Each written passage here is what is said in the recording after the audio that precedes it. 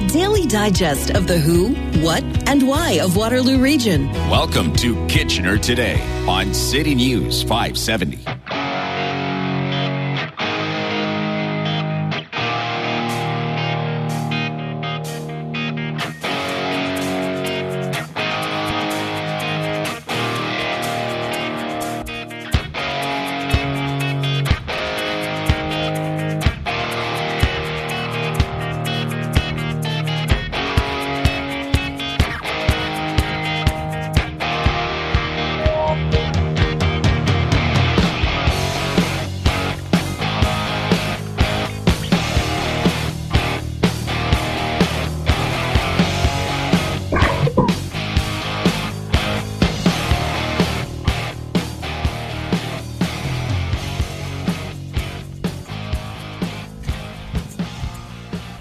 Welcome to Kitchener Today. This is Ian McLean. I'm your guest host for today for the show. Always a pleasure to be on City News 570. And I really appreciate producer Brent and executive producer Brittany for making this as easy as possible. This is my second Friday in a row of doing Kitchener Today. And so it's a pleasure to be back. We got a full show today. I got some great guests. We're going to be joined by some of my favorite people. In just a minute, we're going to be joined by Kitchener Mayor Barry Verbanowicz. Later in the show, we'll be joined by Ron Caudle, the Codfather himself. He's the owner of Caudle's Catch, but he's going to talk to us about a great event coming up at the beginning of April as we start to open up and have exciting things happening in the community where we can start to get together safely. Then we're going to be joined by Jennifer Saberis. She's the CEO of Simplify Supply Chain Solutions. Catherine Fife's going to join us. She's, of course, the NDP MPP for Waterloo and their finance critic. So it's as we think about the provincial budget and the upcoming provincial election. Joined also by Bill Creighton. He's the Chief Excitement Officer at Chicopee Ski Hill and Resort, and we're really looking forward to hearing from him about what's happening at March break and then some of the exciting news that's happening at Chicopee. And then finally, at the end of the show, we're going to be joined by Ontario's Green Party leader, Mike Schreiner. He's going to talk about many things, but one of them is a really interesting mental health proposal that they're putting forward for the upcoming provincial election. So without further ado, let's get started. Welcome to the show. I'm joined by a good friend of the Chamber of Commerce. That's where I'm in my day job. I'm the president and CEO of the Greater Kitchener-Waterloo Chamber of Commerce. But Barry will be familiar to many of people listening today. Welcome to the show, Barry. Thank you for taking pity and filling one of my slots here today as we try and do the show for the next 3 hours. Thanks, Ian, and it's really great to join you. I see that they've gone to the seasoned pros to help fill in the slot. I know it'll be hard to replace Brian, but going to one of our regular weekly business-to-business co-hosts was just the logical place for them to land. I just hope we don't lose you from the chamber and see you become a permanent full-time radio star. No, I highly doubt that would be on the agenda, but I would say, having done the weekly business-to-business show, it took 11 years. I just want to say 11 years of doing business-to-business for them to invite me to do a 3-hour block. They really wanted to test to make sure we were going. But listen, lots to get to in the next half hour. And let's start off with what I think is, it's positive and exciting news that we're getting towards I would say the last quarter in football metaphors of COVID-19. We're not all the way there, but we are seeing the loosening of public health measures. Maybe just your thoughts on where we're at, and while it's a positive and certainly some of the developments around loosening of those restrictions, where you think we're at as a community. Listen, Ian, I think we have to acknowledge, and today being March 11th, which is the 2-year mark that the World Health Organization designated COVID-19 as a global pandemic. I think it would be appropriate to start to just reflect on all the literally thousands upon thousands of lives, in fact millions of lives lost around the world to this global pandemic, including many in our own community. And our thoughts obviously goes out to the families and friends of all those who have lost their lives in the pandemic. Having said that, I think we're moving to certainly a phase where everyone, or certainly many people, are looking to start getting beyond the pandemic and looking to see life return to a new normal, recognizing that there are things through all of this that we should continue to practice, like some of the good public health advice, doing a better job of washing our hands, staying at home when we're sick and not coming into the office thinking, oh, it's just a minor cold and it's no big deal, I'm still going to go into work. Wearing masks sometimes. I said recently to someone, I'm not sure that even with the mask mandate coming off on things like international flights and so on, I'd probably still wear a mask going forward because I feel more comfortable that way. And so I think that really is the message as we go forward. It's certainly an exciting time. I think many of us are ready. We need to recognize some aren't, either because of their own sense of security or their own health reasons. And so let's really double down on this effort of being kind, being understanding, showing some grace towards others as they continue to manage through this, whether it's by, when they need to stay virtual, whether it's, still wearing a mask as an example. People should be able to make those choices now. Yeah, no, and I think that's a good point. We see, even with the COVID numbers that we see today, just as an example, there's still 2,130 new cases across the province of Ontario today. So positive news, and certainly the key public health measures of hospitalizations, ICU, and are coming down. So that's the positive part of it.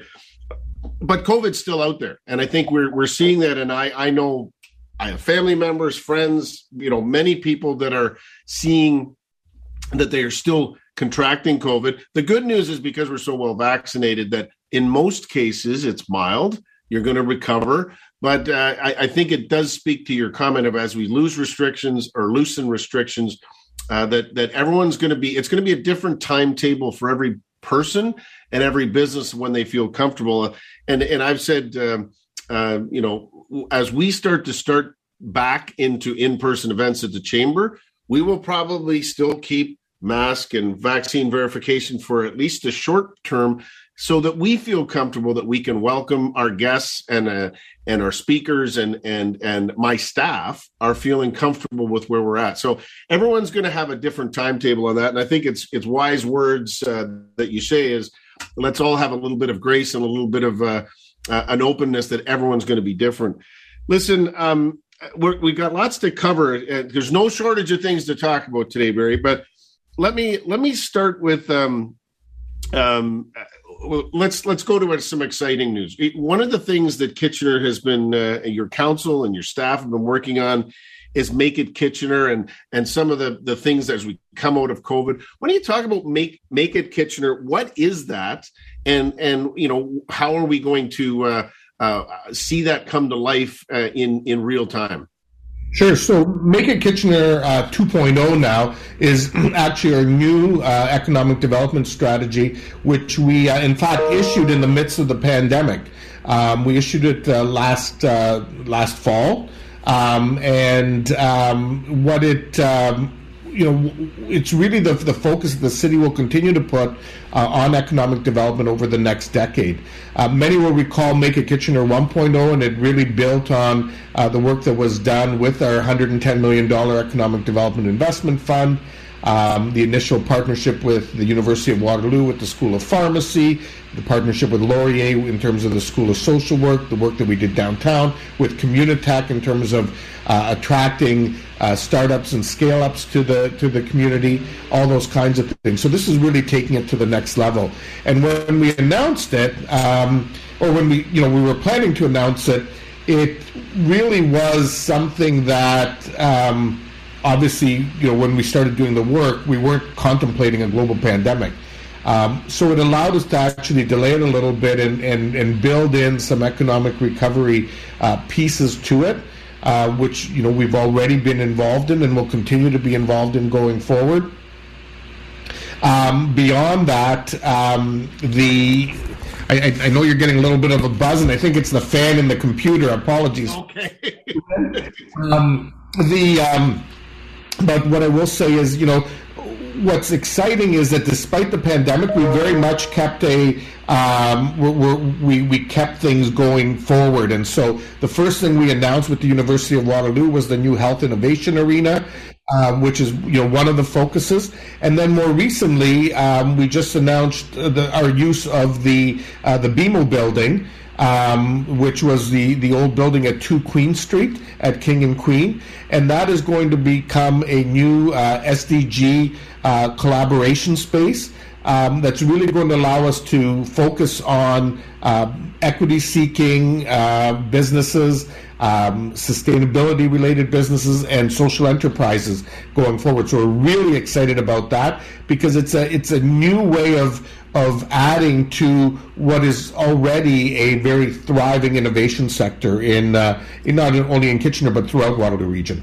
Well, and I think those are exciting opportunities because it also provides another way to draw people to our downtown and uptown cores, which is so important not only for Kitchener but certainly Waterloo and Cambridge. And having these types of investments and intentional policies to bring people downtown is a great thing. Listen, we've got a couple of minutes and then we're going to take a quick break. And on the other side of the break, we've got lots to talk about. As we start to think about, as we're starting to come out of this, maybe going back to the last 2 years, this has been a really trying time and I've had a front row seat being part of what is called the Pandemic Control Group, which is all the public health officials, the mayors, the administration, hospital presidents, as we've been trying to navigate as a community through this. You've played a leading role along with your colleagues at mayors of the city. What are some of your reflections on the last 2 years? I mean, it's been a very difficult time, but what are some of the things, both positive and negative, you take away from it? It's a great question, Ian. And what I would say to you, one of the things that I think the last 2 years demonstrated, and I'm not trying to be cliche here, but has really been that barn-raising spirit of Waterloo Region. And, when I talk to my colleagues in other jurisdictions, many marvel at how well we came together. The region and the lower tier municipalities, the business community, healthcare, as you've identified, and others at different points in time, in order to really take a coordinated approach in terms of tackling the challenges of the pandemic. And so I often say, and I say this certainly to my own council and leadership team at the city, so grateful for the opportunity to lead through this challenging period of time with that group, but also with the broader regional group, and to see how our community has come together. I mean, everybody has really rolled up their sleeves over the 2 years throughout the community, whether it was initially in terms of responding to healthcare workers, essential workers, and so on, showing gratitude, showing support when it was needed, supporting our small businesses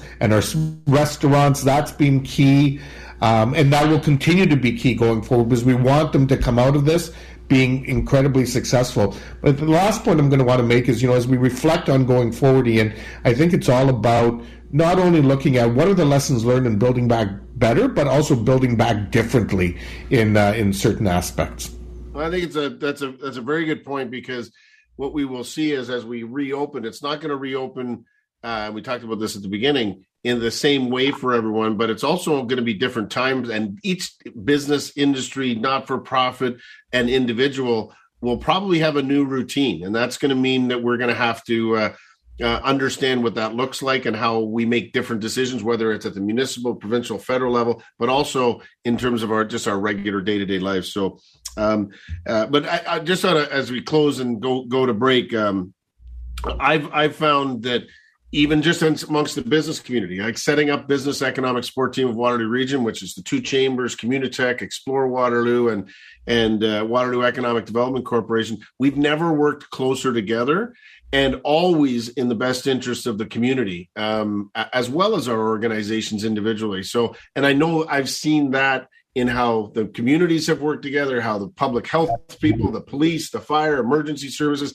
everyone, the vaccine rollout, everyone's had to be on the same page. And that's been really gratifying to see, because we need more of that in a increasingly complex and global world where we can't do things alone. We must do them together. And so I think that's maybe one of the green shoots that have come out of what has been a terrible COVID period. Listen, we're going to take a quick break. On the other side of the break, we'll come back and continue our conversation with Barry Vervanovich. He's the mayor of Kitchener. This is Kitchener Today on City News 570.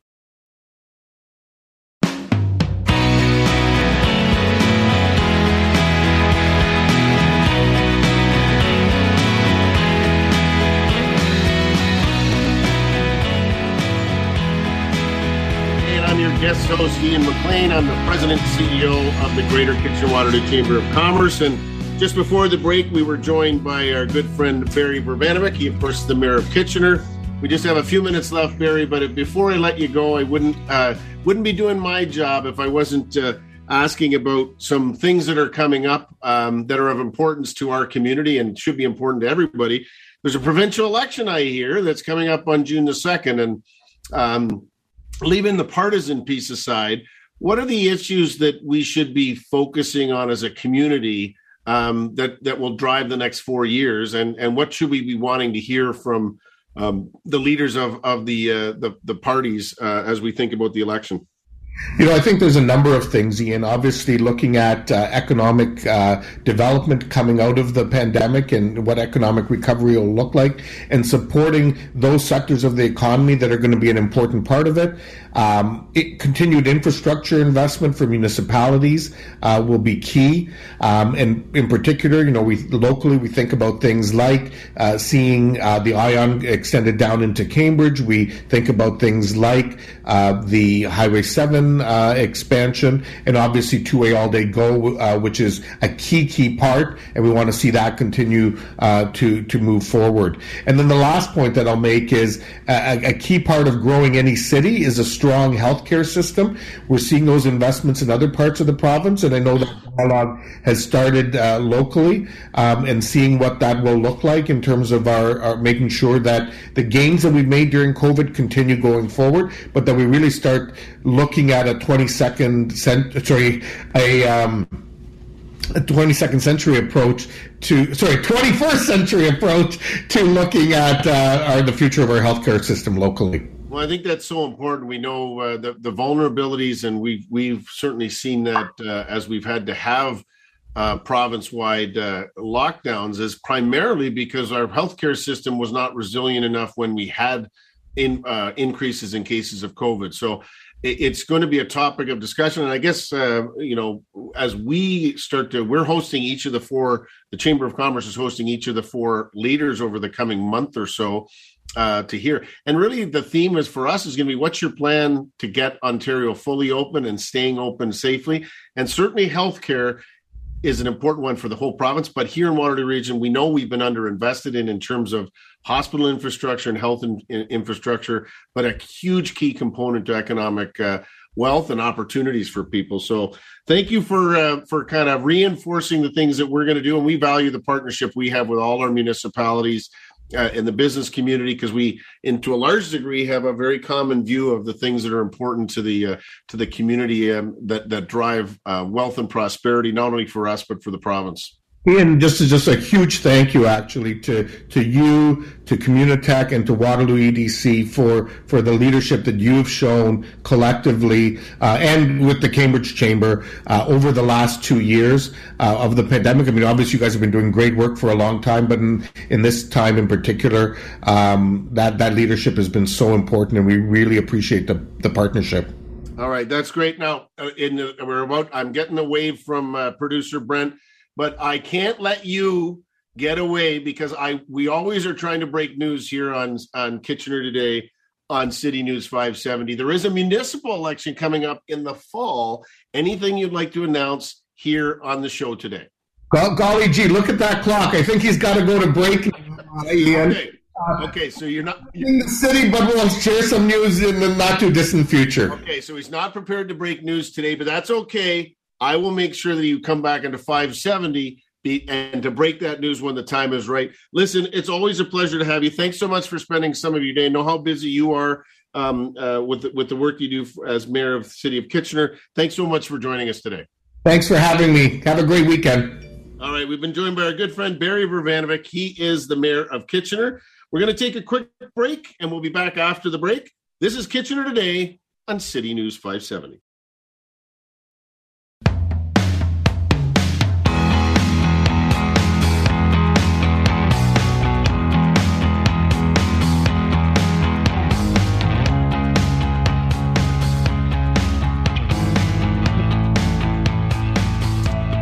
Welcome back to Kitchener Today on City News 570. I'm Ian McLean, President and CEO of the Greater Kitchener-Waterloo Chamber of Commerce and erstwhile host of Business to Business on City News 570 with my friend Greg DeRocher. And I'm filling in today for the City News or Kitchener Today.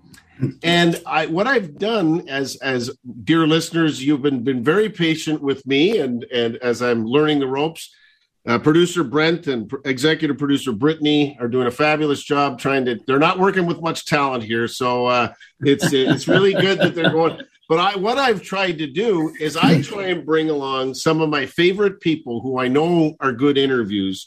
And one of the best that I've ever had on Business to Business and just in general is our next guest. And we are joined by Ron Caudle. And of course, he is the Codfather.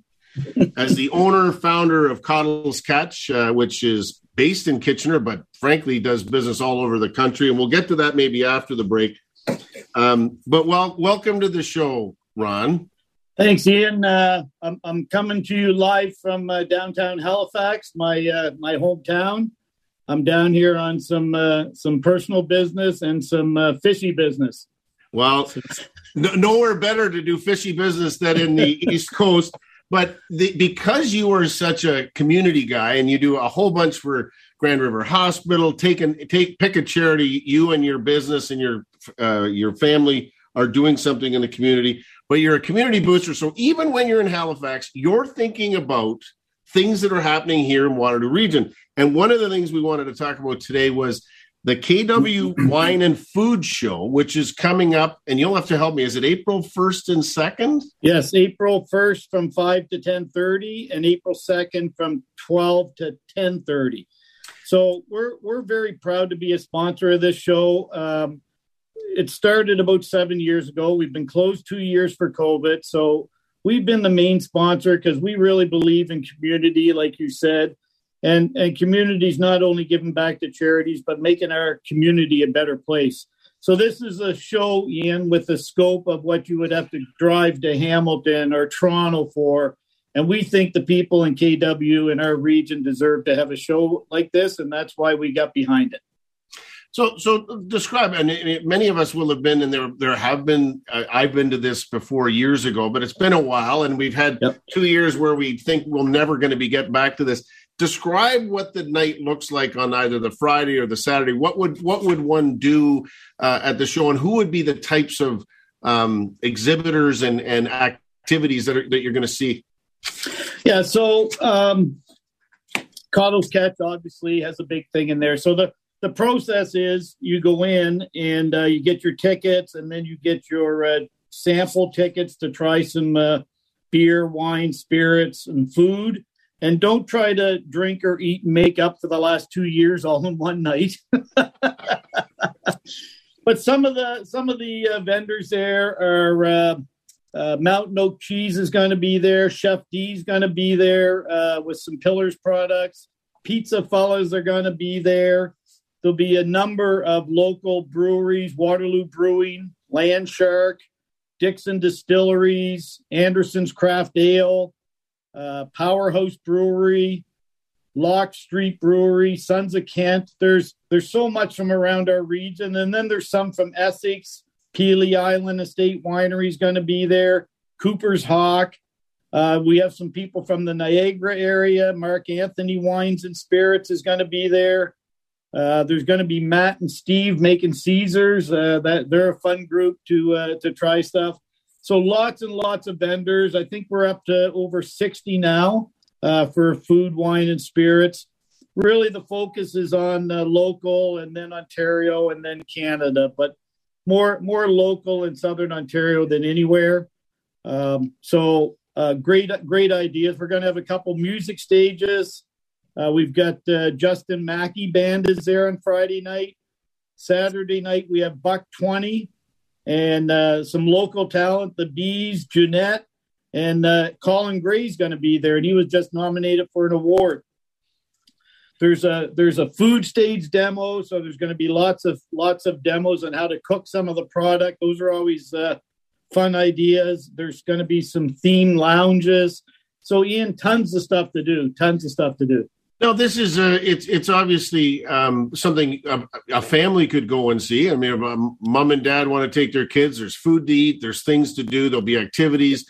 19 plus. Okay, you do have to be 19 plus. Okay, that's important. Yes. So that as you're doing planning, and I missed this. Forgive me. Is it Bingaman's? Where is it going to be held? It's going to be at the Kitchener Rod complex. Oh, Kitchener Rod. Okay. Yep. And so you can go online, kwwineandfoodshow.com. You're advised to buy tickets there because they expect to sell out because we've been closed for 2 years. So people want to get out.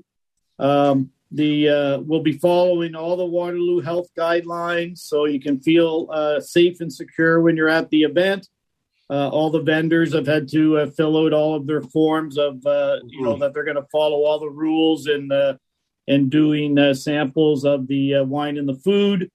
But you're best to go online and pre-book your tickets. I believe they're $17 online, and that'll be the best way to do it. Go to the website. $17. That's a steal at twice the price. $17 is a great way to take some friends or your colleagues or your staff out and go and have an ability where it's a group, but you're in a big venue where you've got it feels though that you've got some of that openness, and I think some of us are still going to be thinking about as we come out of these pandemic restrictions. Yeah, and it's a great idea to take some friends or some colleagues, maybe even family if you like your family, and always try to find somebody that doesn't drink, so you have a designated driver, right? Or we can talk to our friends at Driver's Seat. They're a good option if you go and have too good a time. Exactly. Listen, let's talk a little bit about, and we always do this. At the Chamber of Commerce, is these things don't happen without partners. And I presume that Kitchener, the city of Kitchener is a partner, but, and you've mentioned some of the firms that are there, but are there sponsors that help put this together? Because these things, my events don't happen, any event for any charity, they don't happen without business people like yourself saying this is an important investment for our community, something important for us to do. So maybe give a little bit of a description of who are some of those folks that have really brought this to life. Yeah, so there's a professional company that runs this event. So that's why we're confident getting behind it. This is fully professional show. And they've been doing it now, like I said, for 5 years or 7 years minus the 2. There's lots of local sponsors. Peak Realty is stepping up to help out. 91.5 is helping out with some of the promotions. Obviously, 570 News is helping out. Proceeds for this event, and that's why I make some stipulations when I'm a sponsor, is we have proceeds going to the local KW Food Bank and also to the Grand River Hospital Foundation. So 2 of my favorite charities in town. So we're making sure that they get a cut of the proceeds, and they will be at the show as well to talk to people. People can make a donation right at the show. Coddles is doing some of our tickets go right back to the food bank and the hospital foundation as part of our give back to them as well. So Listen, now I have to admit, I can't remember if I drove my daughter to school today or not. So it's hard to imagine what 2 or 3 years ago looked like. What were the numbers like? I mean, you've been involved in this before. In fact, I'm pretty sure we had you on Business to Business to talk about this several times. Yeah. Give us a sense of the types of numbers that would happen. Like, how many people would come through on a Friday night or through the Saturday? Yeah, I think they're looking at 5,000 people on Friday and probably 10,000 plus on Saturday over the course of the day. And you can buy a ticket for Friday night, you can buy a ticket for Saturday afternoon, or you can buy a ticket for Saturday night. So kind of three chunks. Three chunks that you can go to, or all of them if you're so inclined. But I suspect one you're going to get your full because there's going to be some good spirits and some good food to try out there. So you buy your ticket and say you go on Saturday afternoon, you go for 2 or 3 hours, and then they'll sort of end it off and take a bit of a break and get ready for the evening session. But 2 or 3 hours, you're going to get around. You're going to see all these, you say, cheese, the food. You're going to see Chef D. You'll see other restaurants, the music. Enjoy a sip of wine or beer and some food and listen to music. It sounds like just a great social opportunity, while at the same time supporting our local businesses. It's absolutely correct, Ian. You'll see your neighbors and friends and family there. You always see people running into each other and say, "Hey, I haven't seen you for a while." Well, now it's going to be, "I haven't seen you in 2 years." Yeah. So there's going to be a lot of long chats. I suspect that this thing, like I said, it's expected to sell out. So get your tickets as early as you can. And it's on two sides, so lots of room. One of the things we're mandating and doing that we don't have to do, spacing it out as much as we can, just to be responsible for some of the rules. And you're going to meet a lot of people there that you maybe haven't seen, like you said, in 2 years. Listen, let's make sure we don't bury the lead here. Once again, what's the cost? Where do people go for tickets? All that sort of good stuff. So kwwineandfoodshow.com. Go on there. You'll get all your information. The date is April 1st and April 2nd. It's at the Kitchener Memorial Auditorium Complex, so lots of free parking there. There's over 60 vendors and wines, craft beer and spirits, and, of course, lots of seafood. Lots of seafood, of course. If the Codfather's involved in it, there naturally would be. Listen, maybe let's talk a little bit about, before we go to, we'll have you back. We're going to take a little news break in about 5 minutes. Okay. But I wanted to touch on a couple of other things. One is, and you mentioned it briefly, I think you undersold the amount that you personally and Coddles Catch invest in charities, not-for-profits, and community groups. One that I know is you were president of chair of the Grand River Hospital Foundation. You've put a lot of time into that.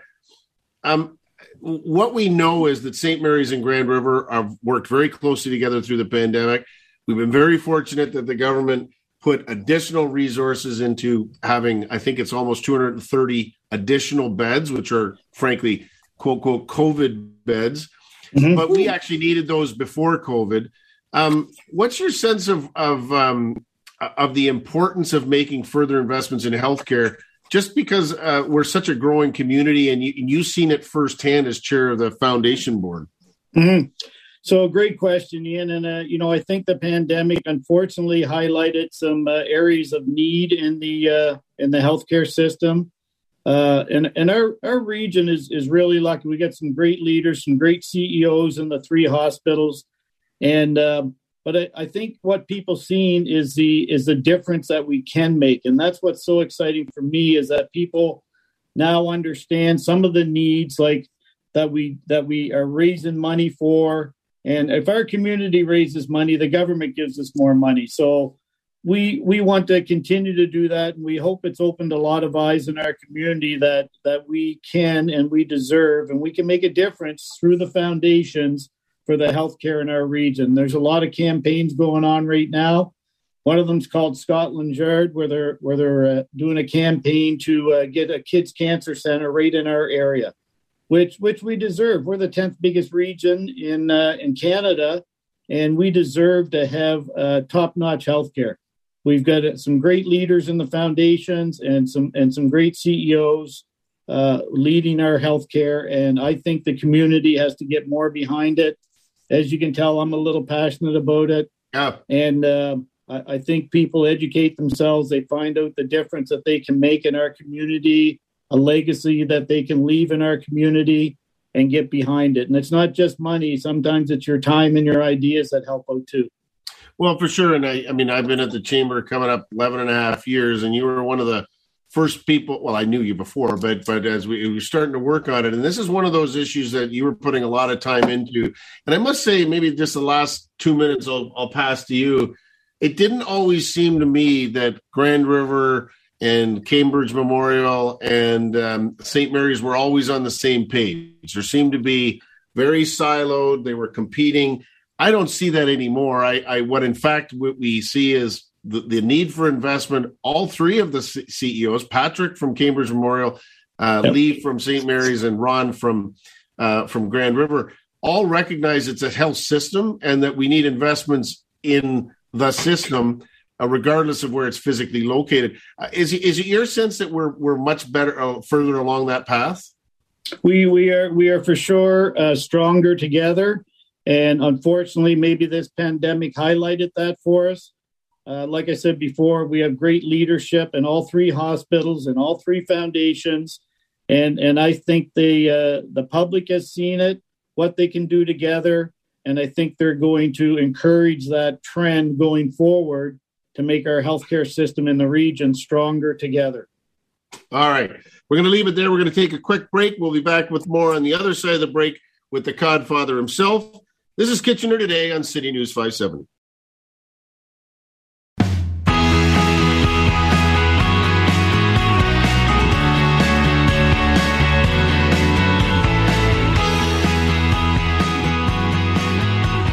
All right, we're back on Kitchener Today on City News 570. I'm your host, Ian McLean, President and CEO of the Greater Kitchener-Waterloo Chamber of Commerce. Just before the break, we were in conversation with the Codfather himself, the owner of Coddle's Catch, Ron Caudle. Ron, as we in the last few minutes that we have together, we covered off the wine and food show. We've covered off a little bit of the things that make this community great. I guess I want to get your reflections on maybe the last 2 years. You're a retailer. You've had your ups and downs, I'm sure, but probably got through it better than some. But you certainly serve the restaurant and hospitality sector, and there's many that are still hurting. And so, what's your reflections on the last 2 years, and what are some of the things we need to do as we come out to support that part of the economy that has been so badly hurt? Yeah, Ian, at Coddles, we lost 66% of our business overnight when the pandemic hit. We had to re-strategize, refocus on where we were going to go. And the needs were in retail and online and curbside pickup to make it safe for people. So that's what we did. And, it's all coming back now, so it's great. But a lot of these food service people need some help. I encourage everybody to get out and support them as much as they can. They really do need our compassion, or they need us to be, go to them and support them in any way we can, whether it's takeout on their patios, inside dining. They stuck through it with some subsidies, but not probably enough to sustain any type of strength. So my message is get out there and help them any way that you can. The hospitality industry and the restaurant industry, vacation at home. There's some great local hotels that you can go to that need help before the big tourist season hits, and hopefully that'll be great this year. But, vacation at home is a big thing, and support every part of the food service and hospitality as much as you can. Well, I think that it's one of those pieces that I don't think people necessarily intuitively understood. But, you were a retailer, so that you were able to keep that open. But a big chunk of your business is supplying the restaurants. Mm-hmm. And that was, to a large extent, Much of that was closed for a long period of time. So, you've navigated and I mean, my observation of you and your family and your team is that you're innovators, and you probably reacted well to that online and doing retail and curbside and doing all of those sorts of things. But as we think about as we get to the summer, we just talked about the wine and food show. There's other things coming, and one of the things that you're involved in is a pretty big, exciting a golf tournament that's coming, a professional golf tournament. Describe how those types of things can really help kickstart the hospitality and tourism and attractions part of the economy. Yeah, you know what? It is spring. Summer's coming. Golf is forefront on a lot of people's minds. We at Coddles are involved in 3 golf tournaments. We run our own charity golf tournament we missed 2 years, so this will be our 32nd year. We give back to the Grand River Hospital Foundation. I also help with a tournament at Deer Ridge where we raise $100,000 in one day to give to 4 local kids charities. So we'll be glad to get that back on the books. That's in May. And then, of course, the PGA Canada Tour Championship is going to be at Deer Ridge this year. So I've volunteered to chair that. And it's going to bring, the reason I got involved with it, Ian, is it's going to bring $3 to $4 million to our region for restaurants, for hotels, the whole hospitality industry.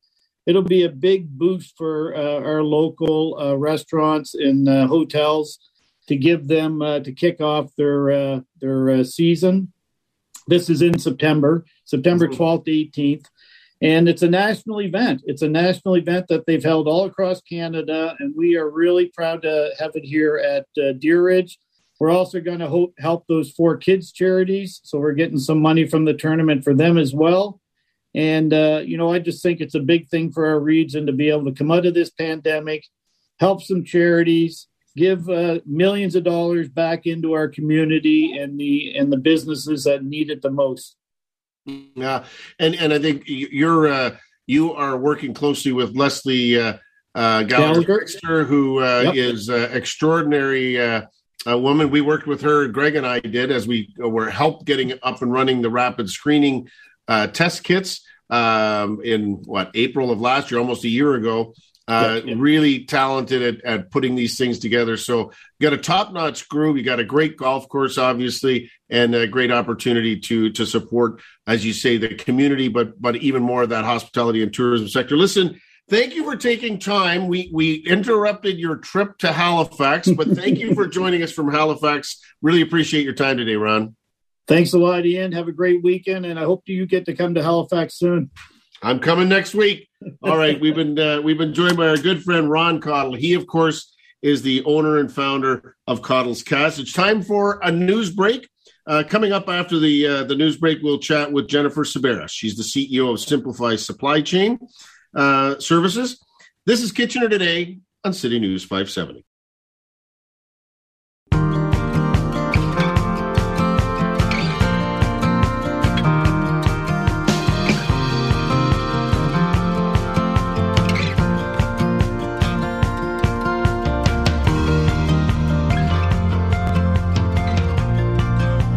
Welcome back to Kitchener Today on City News 570. I'm your guest host for the afternoon, Ian McLean, President and CEO of the Greater Kitchener-Waterloo Chamber of Commerce.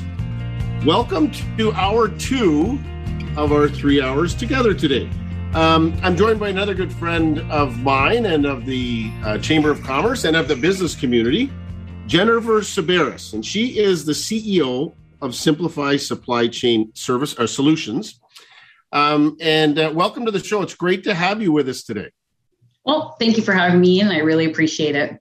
Listen, and I pleaded with you to come on because you did such a great job of speaking at our Greater KW Chamber's annual International Women's Day event last Friday, which was the 4th.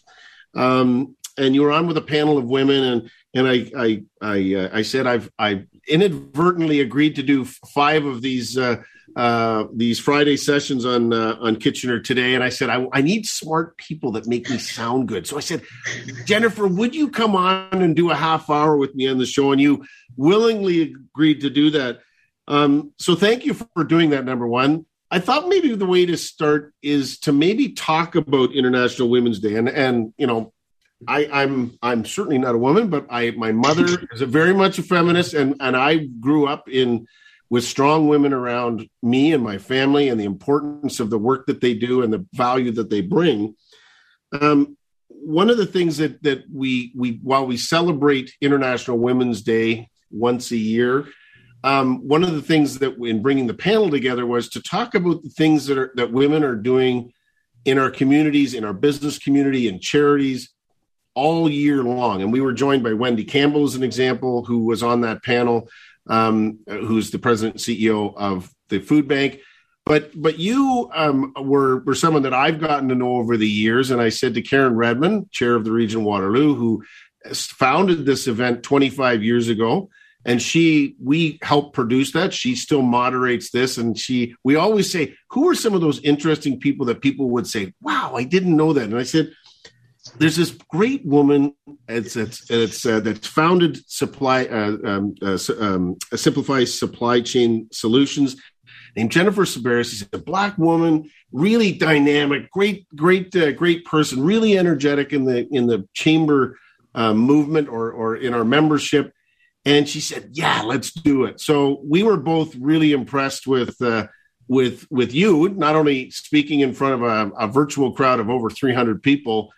But you have such a great story. And so I thought I'd want to, if you could share a little bit of your journey in founding a very, very successful local company. So I don't know where you want to start with that, but why don't you start at chapter one? How did you get started? Because it's pretty interesting story. Well, again, thank you very much for having me and for that very kind intro. So I got started in supply chain by accident. I kind of fell into it. I came from the healthcare field, and although I, completely support that field, it just wasn't for me. So I kind of was at a point where I wasn't really sure what I wanted to do. And I got a little job at an engineering company, and where I was sitting was very close to the receiving doors. And I just thought it was the coolest thing, seeing the drivers interacting with the shippers and the receivers. And I don't know, there was just something about it that I just thought was the coolest thing. And just how everybody was, cordial with each other. And so I kind of fell into the field, and I got a position as a logistics coordinator, a dispatcher at one of the largest transportation companies in Canada. And through that experience, I fell in love. In the world of logistics, you either absolutely love it or it makes you want to pull your hair out. And even though you love it, you still want to pull your hair out. But the joy of logistics and transportation is once you solve, the riddle of it, it's quite exciting and very rewarding. And so I moved my way up through the transportation world from, dispatcher to supervisor, manager, eventually to the VP of operations. I loved it. I loved seeing all the different aspects of how transportation and the logistics world worked. But on my journey, I realized there wasn't really a lot of women, and there certainly wasn't a lot of women that looked like me. So women of color and just a diverse background. What I saw through, and I still continue to see, is as you go up through the different ranks or different positions in most companies or some companies, especially transportation, there isn't very many roles that are occupied or senior roles occupied by women in operations. And for me, I'm a really a big believer of, it may sound cliche, but, be the change you want to see. Right. And for me, I really had to stop and think about it and, kind of make a decision to go, okay, I seem to be okay with, I seem to be a little smart with what I'm doing because I was able to, move up through different companies. And on that journey of moving up in different companies, there was a lot of pushback I can tell you stories of, I've had HR people tell me that I shouldn't have my hair out because it offends somebody. Thinking about that now, people go, oh my gosh, but this wasn't even 15 years ago.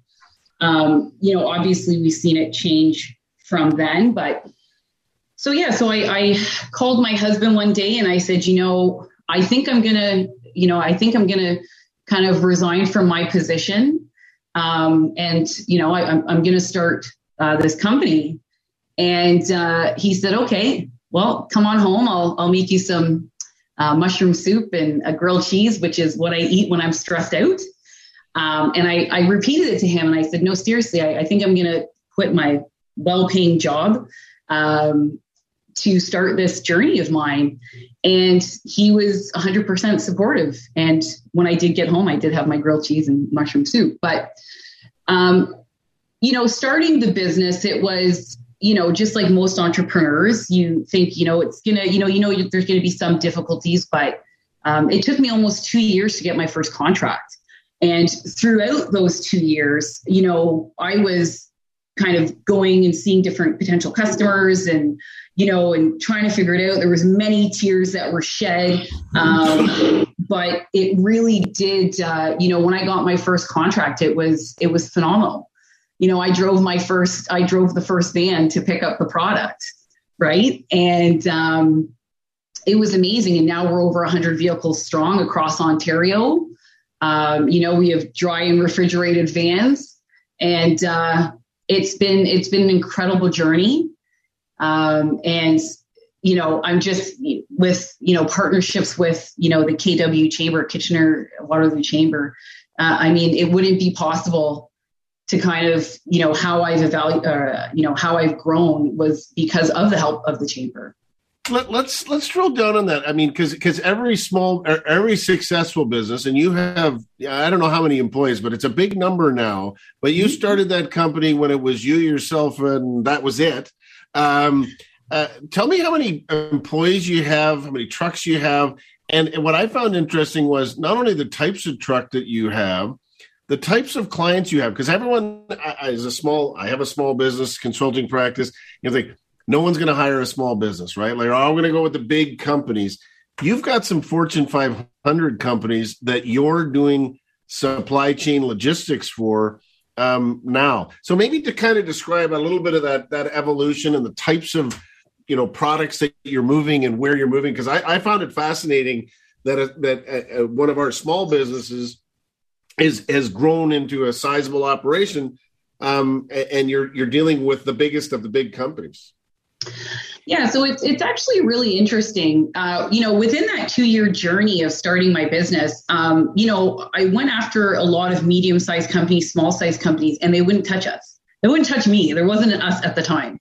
Yeah. And it was funny. And about a year and a half into it, I went, because, I had taken all my savings. I put everything on the line and really put a bet on myself that, I would do well. And I was holding strong in the beginning, but, after a little bit where, the funds are running low, you start to question yourself. But then I started going after the large companies, and surprisingly enough, one of the largest companies in the world put a bet on us and gave us our first. I said, let me in the door. Let me do one load, one route. It was for final mile, so home delivery. And I said, let me do one load, and it was I think it was about 100 packages, and we did that, and they were very happy. And then we kind of grew to, okay, let me do 5 loads, 15, 20, 40, and 60 over time. And then we started getting more and more customers because we had the, obviously the vehicles that we have. Again, you see a lot of the larger trucks, the 53s, the 40 foots, that have those dry and refrigerated, where with final mile, like the vehicles we have with the cargo vans, you don't see very many people that have not just the dry cargo vans that are extended high roof that can do hand bombing and pallets, but we also have the refrigerated units, which we just brought into our fleet in 2021. And so, for us, it was more about, we started getting traction because of our quality. In 2020, we delivered 1.2 million packages. 2021, it was 2018, it was around that 500,000, then went up to 1 million packages. 2020,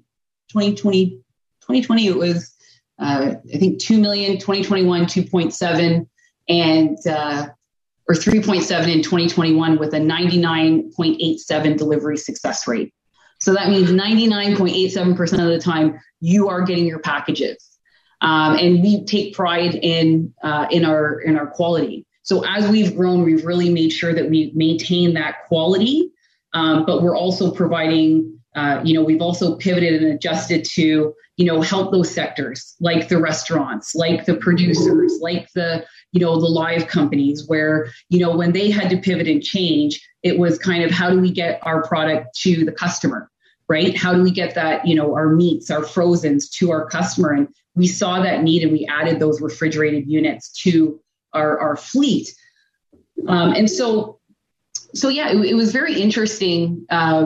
It was very interesting when we started getting the larger customers. Those were the only ones that wanted to kind of entertain us. And, and we still do it now when we start new customers is give us one load. If you don't like how we are, we've got a 3-month trial, but it's non-committal.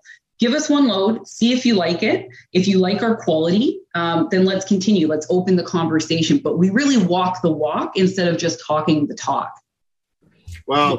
It's an amazing story. I mean, I enjoyed it the second time too, but because I was not on duty. It was Karen that was asking the questions, but I was fascinated when I was watching on my computer screen last Friday morning. It was such a great story. You know what strikes me, and I just thought about this right now, as you said, you kind of bet on yourself. They always say that about, and I'm a Raptors fan, so Fred VanVleet, the undrafted guy, and he said, I bet on myself. And it sounds to me like Jennifer Sabaris bet on herself and Fred VanVleet bet himself, and you're both superstars in your chosen field. So listen, great story. If you'll hang on and come back after our news break, I want to just wrap it up. There's and kind of have a sense of where you think supply chains are going and where you think as we come out of the worst part of COVID, where we're going. So just hang tight if you would. We're going to take a quick news break, and we'll be back with more with Jennifer Sabaris. She, of course, is the CEO of Simplify Supply Chains Solutions. This is Kitchener Today on City News 570.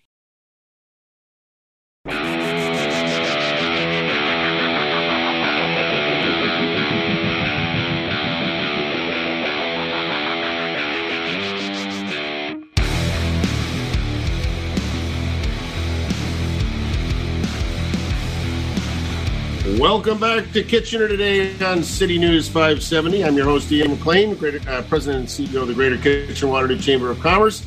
We are still joined by my good friend, Jennifer Sabaris. She is the CEO of Simplify Supply Chain Solutions. Jennifer, thanks for holding on as we went to our break. Last few minutes that we have, and I was thinking about this, again, from your great your great comments at our International Women's Day last Friday. There was one anecdote that I found really interesting. I think you probably found it more irritating, and many women will find it, but it certainly was one that resonated. And I've seen this with my own mom and dad and their dynamic in certain circumstances. But you described a situation where, as the CEO of a very successful company, you just didn't get the same, and this kind of speaks to being a Black woman in what would effectively be mostly a white man's business. Tell that story, because I found it both troubling, fascinating, and I really loved the way you handled it, because I have 2 daughters, and I keep telling them this is the type of way that you need to address these types of situations. Take it away. Yeah, absolutely. So we were starting a fairly large contract, and the person was taking me around the inside of the warehouse where we would be parking our vehicles.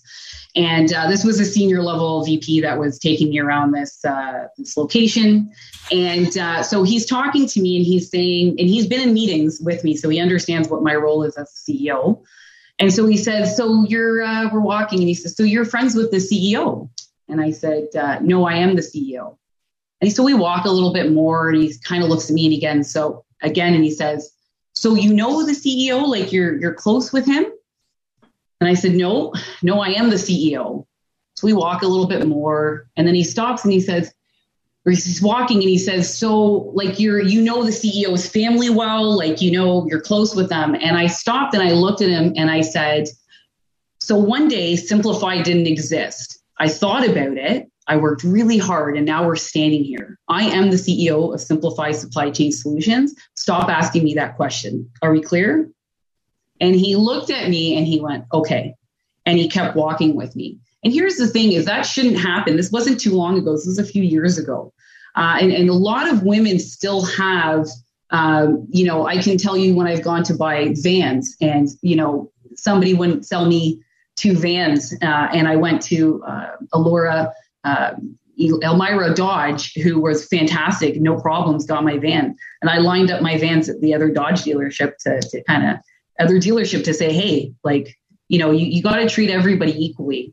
Right. So, we still face those things today. And that's why International Women's Day is so important, and having people, visibility in leadership roles, because, being visible is really important. Right. Being, for women across, whether it's young women or women of any age, it's important to have representation.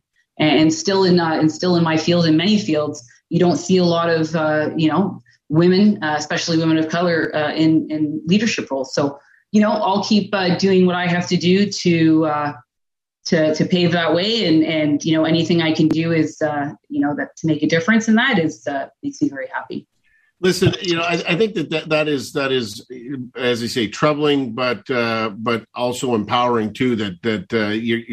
You're rightfully standing up for yourself. And I think even as you broaden that out, is you never know who nowadays. Not everyone wears a suit if they're the manager. You don't know who you're dealing with. You don't know who the customer is. You don't know what their story is. And I think it's certainly as we think about diverse workplaces, we got to get away from those embedded, inherent kind of biases that we all have. Listen, we've got about literally 40 seconds left, so I'm gonna squeeze in one more thing. We're coming out of the pandemic or some of these restrictions that's obviously impacted you, your family, everyone. Give me your kind of 30 seconds on, if you looked into your crystal ball, what do you think the next 3 to 6 months is going to look like?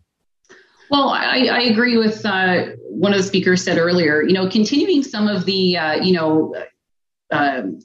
preventable things that we can do, washing our hands, social distancing, and just being mindful. And I think, if we continue those measures, then we're going to have a much clearer outlook. And again, we want to really support the local community with the restaurants and all the small businesses that are here. And I think if we continue to do our part, then those businesses will continue to thrive. So wash your hands, be mindful, cover your mouth. Don't come into work if you're not feeling well. Always good advice, and really appreciate taking the time out of your busy schedule to join us today. We've been joined by Jennifer Sabera. She's the CEO of Simplify Supply Chain Solutions. Appreciate your time today. Thank you very much.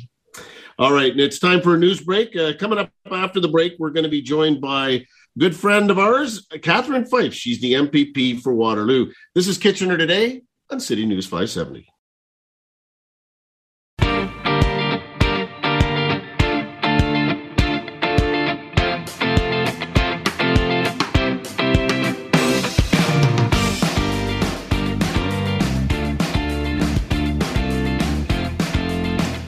Welcome back to Kitchener Today on City News 570. I'm Ian McLean, your guest host today, President and CEO of the Greater Kitchener-Waterloo Chamber of Commerce. And as promised, we are joined by Catherine Fife. She, of course, is the MPP for Waterloo, good friend of us at the Chamber of Commerce, works very closely on all things related to the region of Waterloo, and certainly the riding of Waterloo. Welcome to the show. Thank you for joining us. Good afternoon, Ian. Pleasure to be here.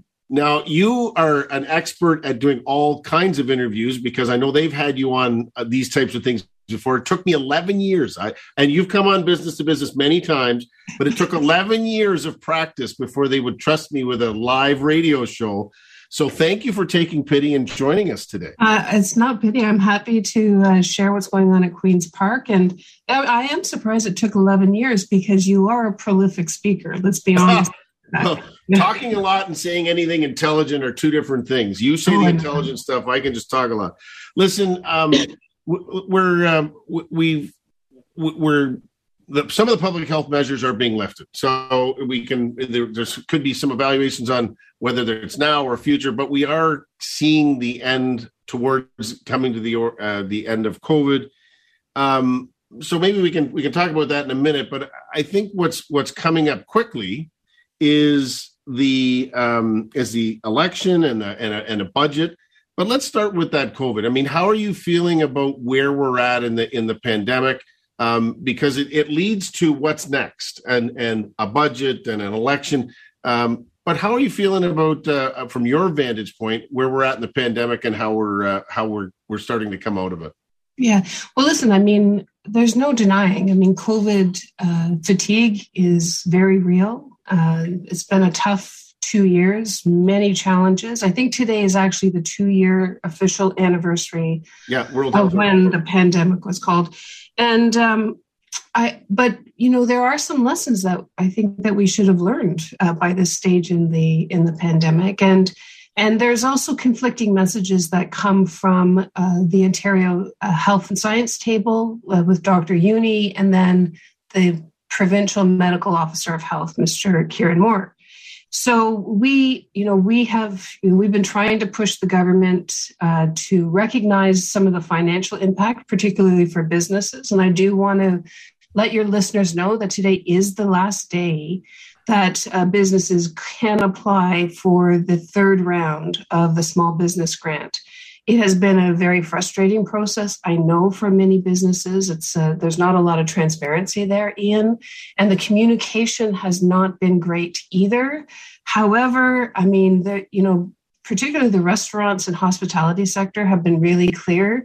They need to get to that patio season. They're really on a razor's edge. And this $10,000, while many feel like it's not enough, that it's not adequate, but it may keep the wolf from the door. So we are putting that information out there just as the last day. To date, it's been slow. And there was an article in the Globe and there's an article in the Toronto Star. And basically they're saying, where's the money? And, my job at Queen's Park is to follow the money as the Finance and Treasury Board critic for the official opposition. And it seems that, they have used a lot of the federal funding that was pandemic related, either for healthcare, education, employer support. They didn't get that money out the door. And that is why the Financial Accountability Officer has said that the contingency fund is worrisome. That $5.5 billion is there. And this also ties into the election because, there's a lot of speculation of how that money is going to get spent when we're 56 days away from the election starting. And, 54 days until the election starts and 50 days until the now budget is due out. So there's a lot going on at Queen's Park. Tensions are high, not surprisingly, this close to an election, especially when the predominant emotion that we're hearing at the door, and I've been out several times, is anger. Anger is the character in this election, which will determine, in many instances, who gets elected. Yeah, and I think one of the pieces is just related to COVID, and I think you and I have talked about this, but certainly the Best Waterloo, the Business Economic Support Team, so the two chambers and Communitech and Explore Waterloo, which is Hospitality and Tourism, and Waterloo Economic Development Corp, is what we're hearing from our business colleagues is for many, and by that hospitality, tourism, retail. That are supposed to be served by the small business grant, many have been left behind because we know that reopening doesn't mean recovery for many of these businesses. Like we know, and you've heard this, and I think everyone already acknowledges there are shortages in every business sector. We know that there are open jobs. We don't have enough people for them, and businesses can't operate at full revenue when they're not fully open. And so I think that's one of the things that. As we think about the election and the recovery, is it's not going to happen overnight, and that's one of the cautions that we are feeling is everybody, every individual and every business is going to treat this reopening in a different way. And they're going to reflect and do what's right for them. And it's going to look different. And so, and then I just want to circle back. I want to circle back to your original question because it ties into that, is that, as of March 21st, masks will not be required. So the provincial medical officer has, said who works under the Ministry of Health. I just want to say the provincial medical officer of health is not an independent officer of the legislature. We do have legislation asking for that to be the case. But the health science people and Dr. Uni has said, 2 more weeks for masks, is particularly in schools and daycares and high areas of traffic, if you will. Now, that for businesses, this really does squeeze them a little bit. And I've had roundtables in Ottawa, and I've met with the provincial chamber, is that, there are some businesses who are going to want to keep masks because they have, maybe they have younger children, maybe they're immunocompromised. And so this tension now may arise. And this has come up many times in meetings, is that it would be easier if the provincial government said, 2 more weeks, so that it doesn't become an opt-in, opt-out situation. And I know I listen to 570 all the time. I know your listeners actually feel very strongly about this issue, and that ties back into the COVID fatigue as well. Yeah. So it could get messy, and I don't think that it needs. I have no doubt it's going to get messy, because we're already hearing from our members, and not only about the needs and desires of customers around masks, or the business owners themselves. What people can't ever lose sight of, those businesses can't open up if their staff don't show up for work. So if their staff don't feel safe themselves and say not coming to work, business isn't opening anyway. So this is where, at the top of the show, we had Barry Verbanevik saying we need to be respectful and show some grace, because everyone will look at the lifting of restrictions and apply them to themselves or business in different ways. And I think that for sure is going to be a problem, but we certainly are encouraging people to do what's right for them as an individual, for their family, for their employees, and for their business. It does tie back to confidence, though, too. I mean, if people are not going to go to restaurants if they don't feel that, health and safety protocols are being followed. So That's what I've heard from businesses. They've said to me, listen, we're going to maintain these standards because we want people to feel safe coming to and so they're absolutely connected together. Yeah. And, at the same time, you have the provincial government, using tax dollars to advertise about how everything is great now and the pandemic is over. And then you have the reality here where, they could be using some of that money to have regional marketing and advertising programs to really encourage people to get out there and to inform them about the health and safety practices in businesses. So, we're coming up to, and you can make comment on the budget. There was a budget guarantee. They're sort of not. They're going past that date, but certainly one of the things that we are hosting, and thanks to you, we're certainly having Leader Horvath, I think on March 30th, come and do an event. We have your colleague Mike Schreiner on the show in a little bit, but he's actually coming to town, Stephen Del Duca from the Liberals, as well as the Premier, to do a provincial leaders series in advance of the provincial election. But before we get to that provincial election, there is supposed to be a budget. Why don't you talk a little bit about the date that's been selected and why that's because, most people won't be aware of this, but there was a budget guarantee in terms of presenting it by a certain date. What's happened on that front? Yeah, so one of the, when the Conservatives won in the last election, they rebranded themselves as, fiscally responsible and introduced legislation that would tie their hands and guarantee by March 31st that a budget would be developed and presented so that the people of the province and we as legislators could have some accountability and do some due diligence around that budget. They put it in legislation in 2019. Not only that, the budget guarantee would, if the Premier and the Finance Minister didn't table the budget by March 31st, that they would fine themselves 10% of their salary. So this did actually happen last year when Rod Phillips, who's now left politics, was late in delivering the budget. But they just introduced Bill 84 last week, which removed that guarantee. And much ado was made about this. I just want to say, I mean, and listen, we weren't against it. As the official opposition, we want to see the budget. We want to do our jobs in the legislature. And the government of the day said, when the Liberals were in power, they didn't meet their financial deadlines. There was no transparency there. And I agreed with them at that. And so this was their opportunity for Doug Ford to sort of distance himself or rebrand himself as very different than the Liberals. And at the end of the day, they've done exactly what the Liberals have done in the past. And that is, the budget is a moving target. That doesn't add confidence for investment into the province. It certainly makes life complicated as well for those not-for-profits and those agencies whose fiscal year is March 31st. So this is the speculation. And I will be clear, it's definitely just speculation, but they will likely do what Kathleen Wynne did in 2014, where you drop a budget. It will have a lot of money in it, like not just a chicken in every pot, but, promises after promises after promises. But there's no accountability that it's actually real. It's essentially a work of fiction. And that undermines our democracy. It undermines, it challenges every concept that, the government actually is presenting, a healthcare plan, an education plan, an economics plan for the province. And at the end of the day, whoever wins, that budget doesn't really mean anything because it has never passed in the legislature. Mm-hmm. So when Kathleen Wynne did this in 2014, and Doug Ford is going to likely do the same thing.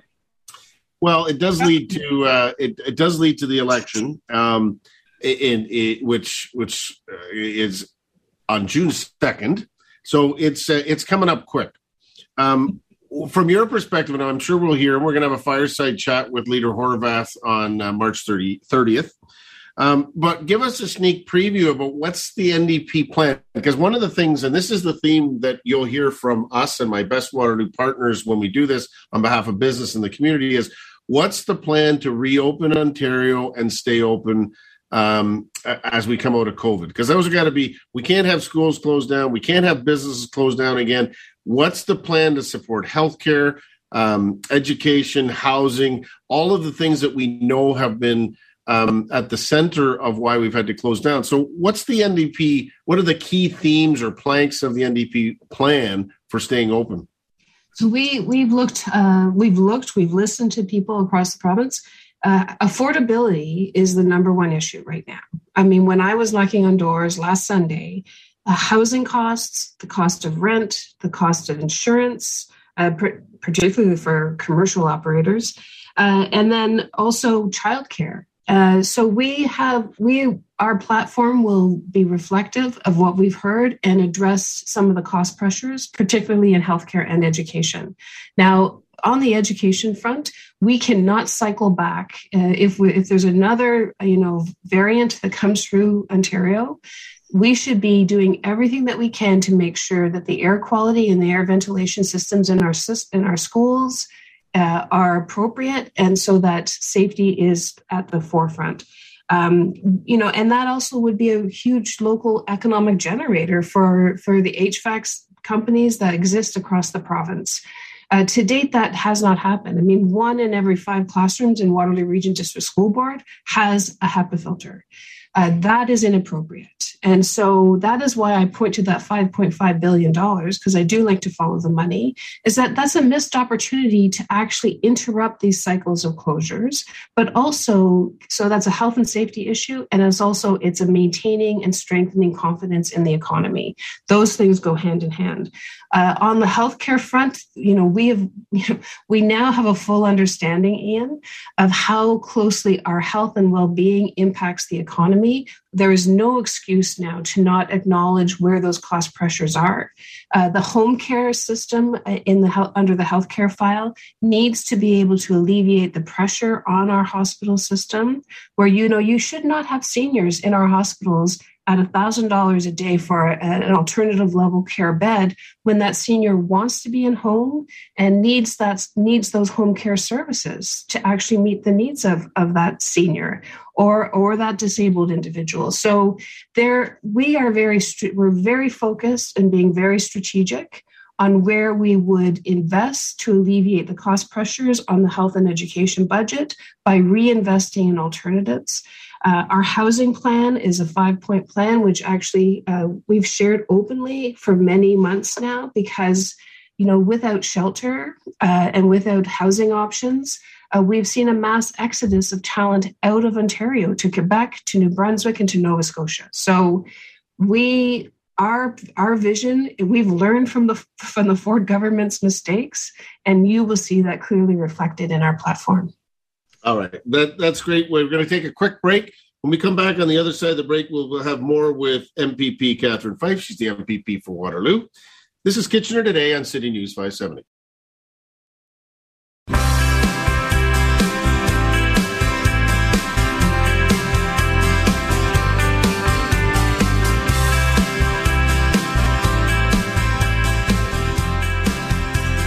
Well, we're back on Kitchener Today on City News 570. I'm Ian McLean, President and CEO of the Greater Kitchener-Waterloo Chamber of Commerce, and continuing in conversation with my good friend Catherine Fife. She is the MPP for Waterloo. And before the break, we covered off a great many things, Catherine, from the budget date to coming out of COVID and moving into the election campaign, June the 2nd. We have a few minutes left, and I thought I'd take a couple of minutes to. I've been asking this as the question today, and it's partly because as we see more public health restrictions being lifted, and it feels as though there's a page turning. Looking to gaze into your crystal ball, what do you kind of see over the next 3 to 6 months? And you can answer whoever you like that. It's kind of an open blank page. Well, I do. I mean, listen, this election will be unlike any other. And so we, obviously the Premier's in full campaign mode.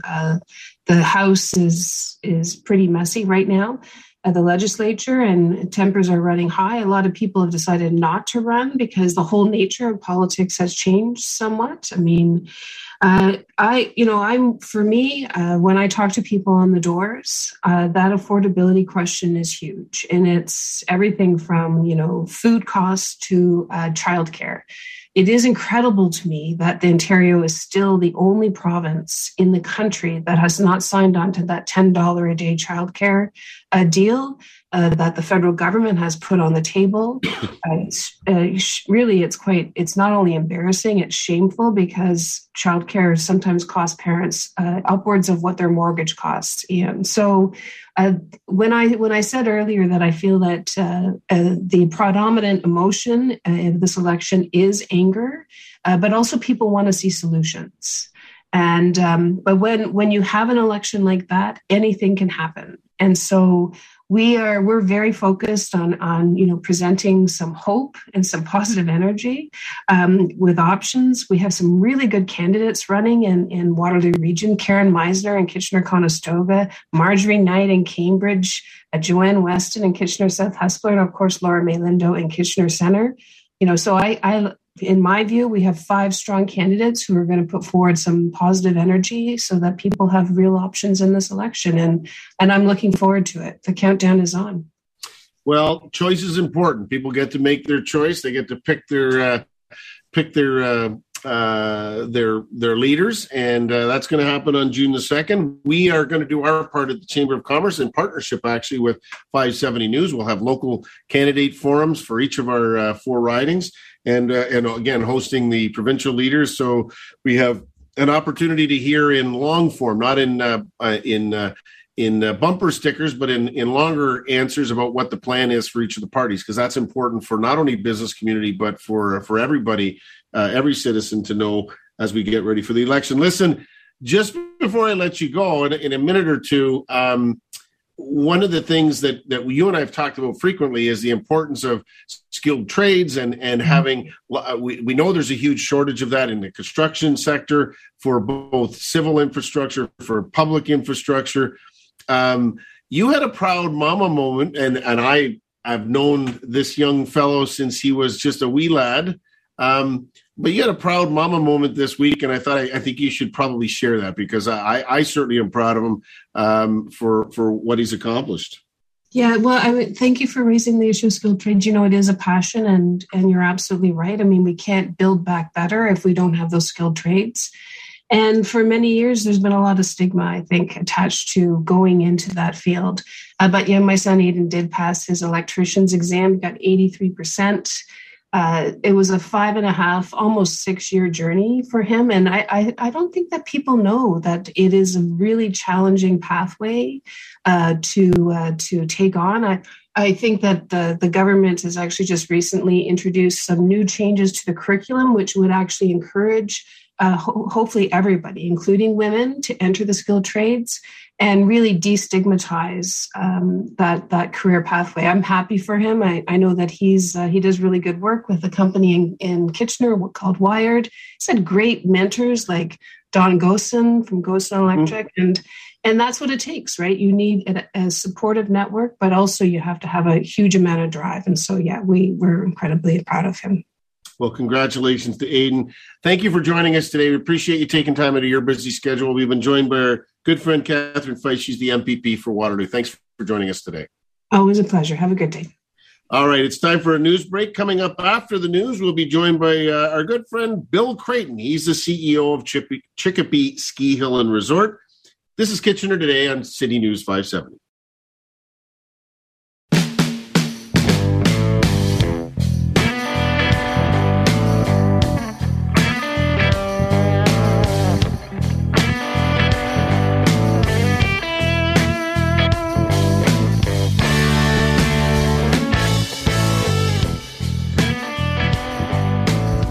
Well, welcome back to Kitchener Today on City News 570. I'm Ian McLean, your guest host today. I'm the president and CEO of the Greater Kitchener-Waterloo Chamber of Commerce, filling in.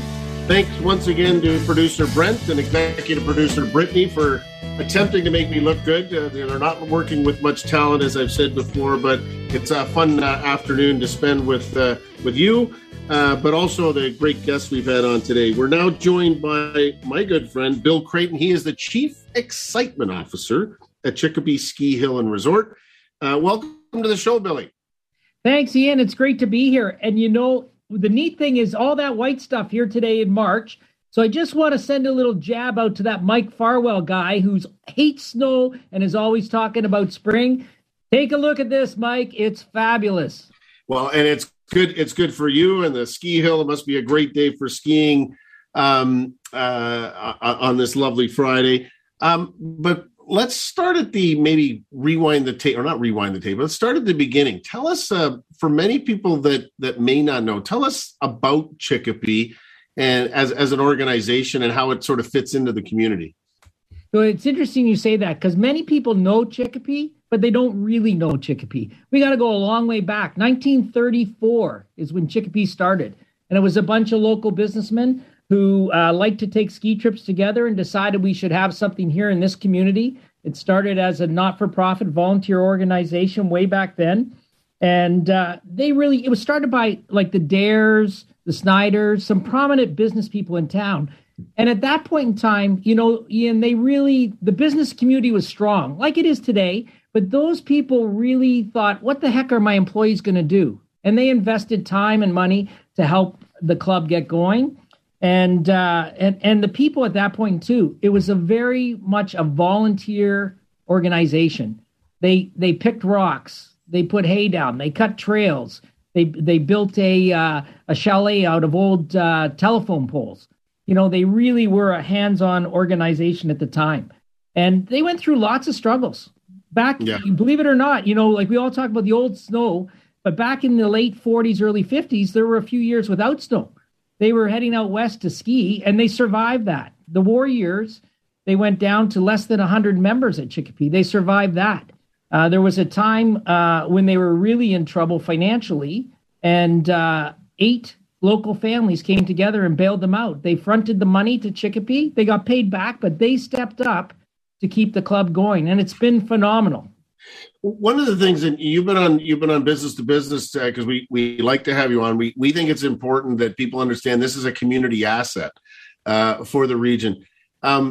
So maybe talk about, you lease the land from the Grand River Conservation Authority. You get no government funding. This is all sponsors and the public, and with lift tickets, etc.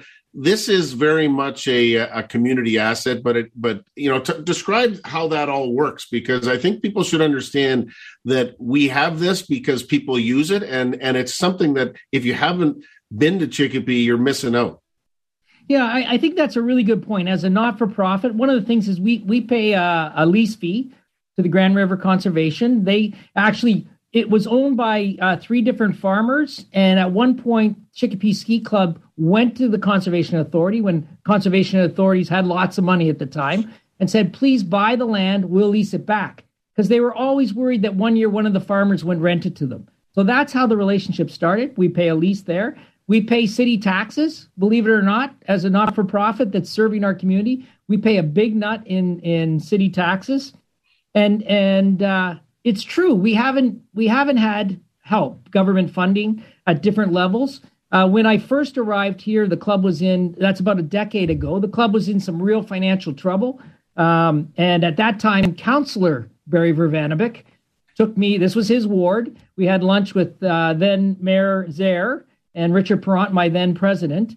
And I remember we started to eat and it was nice and social. And then Carl just said, hey, Bill, what are you looking for?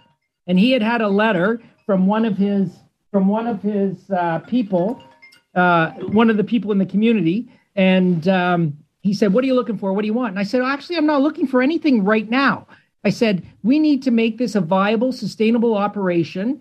It has to be able to stand and survive on its own.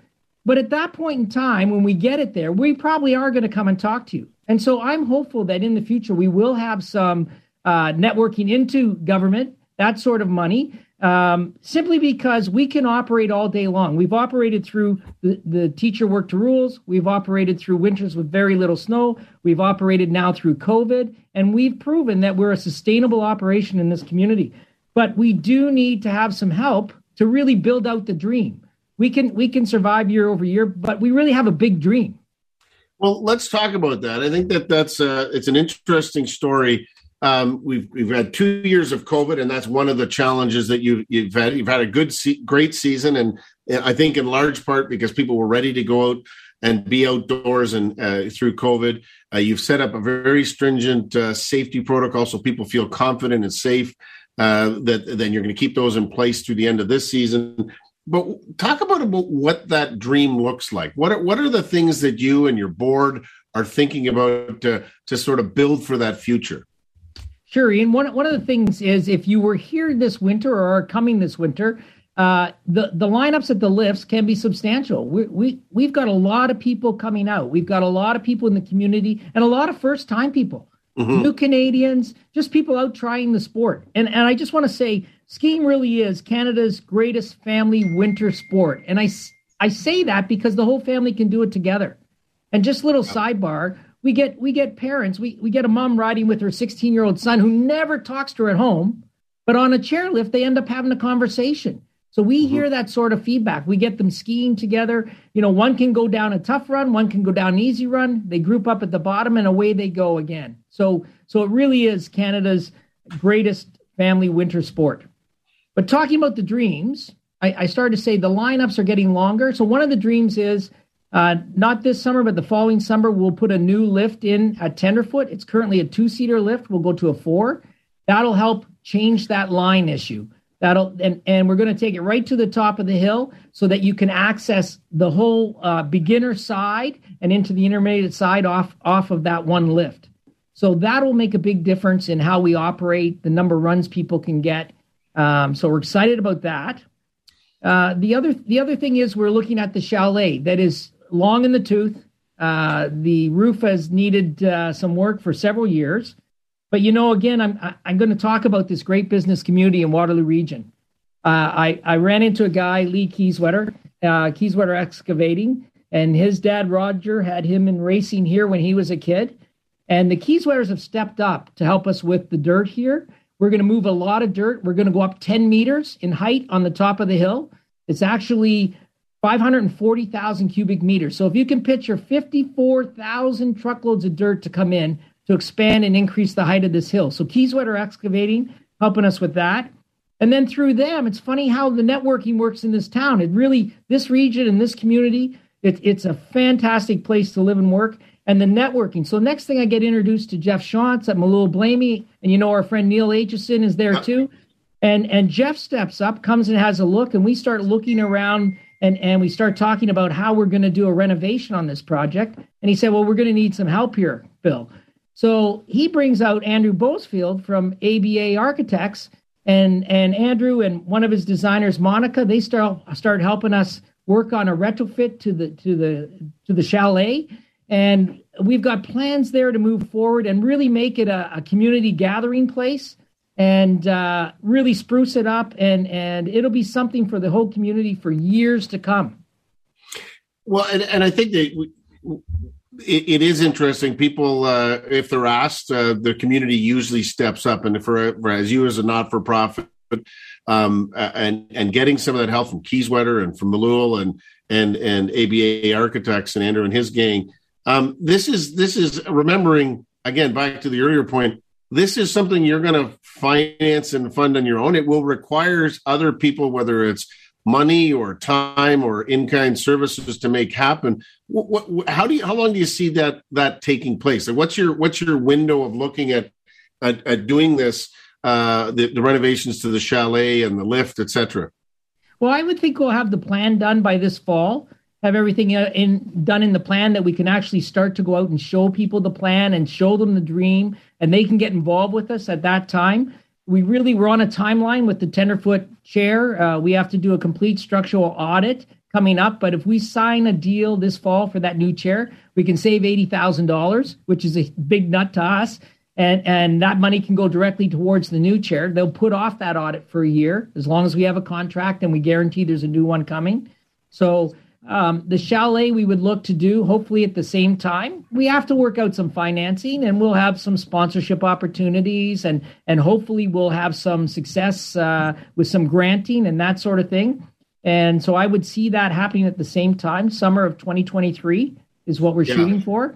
That'll really change how we operate. One of our other dreams here, Ian, is that every grade 4 in Waterloo Region gets a ski experience. Mm-hmm. Grade 3s get a swimming experience, but can you imagine if in this community, every kid gets a chance to experience skiing?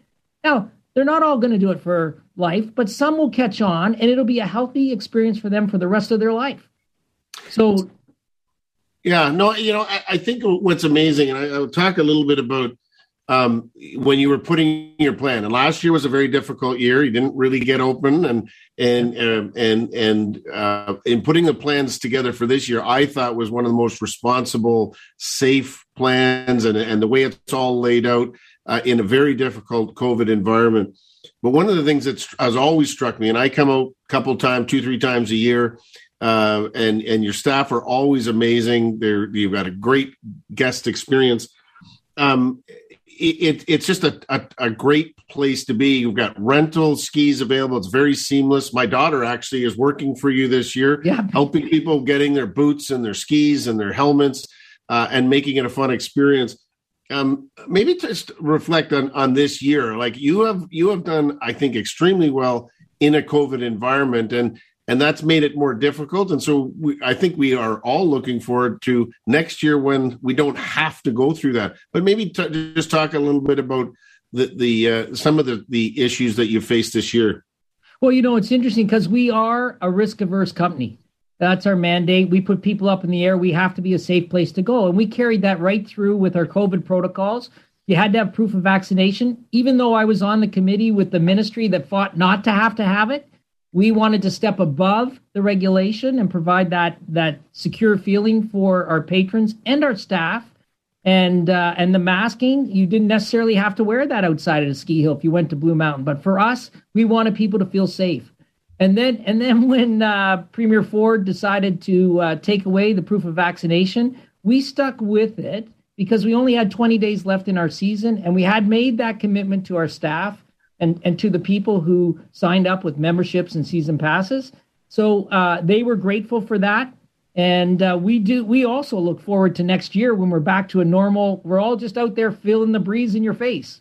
Yeah, no, it's been a struggle for many, particularly in hospitality and tourism, and certainly we've heard. I've had a front row seat helping and working with you to get through some of these things. But kudos to you and your executive team and your seasonal staff for doing such a great job. Listen, we're going to take a quick break. We'll be back with more after the break with Bill Creighton, CEO, the Chief Experience Officer at Chicopee Ski Hill and Resort. After the break, this is Kitchener Today on City News 570.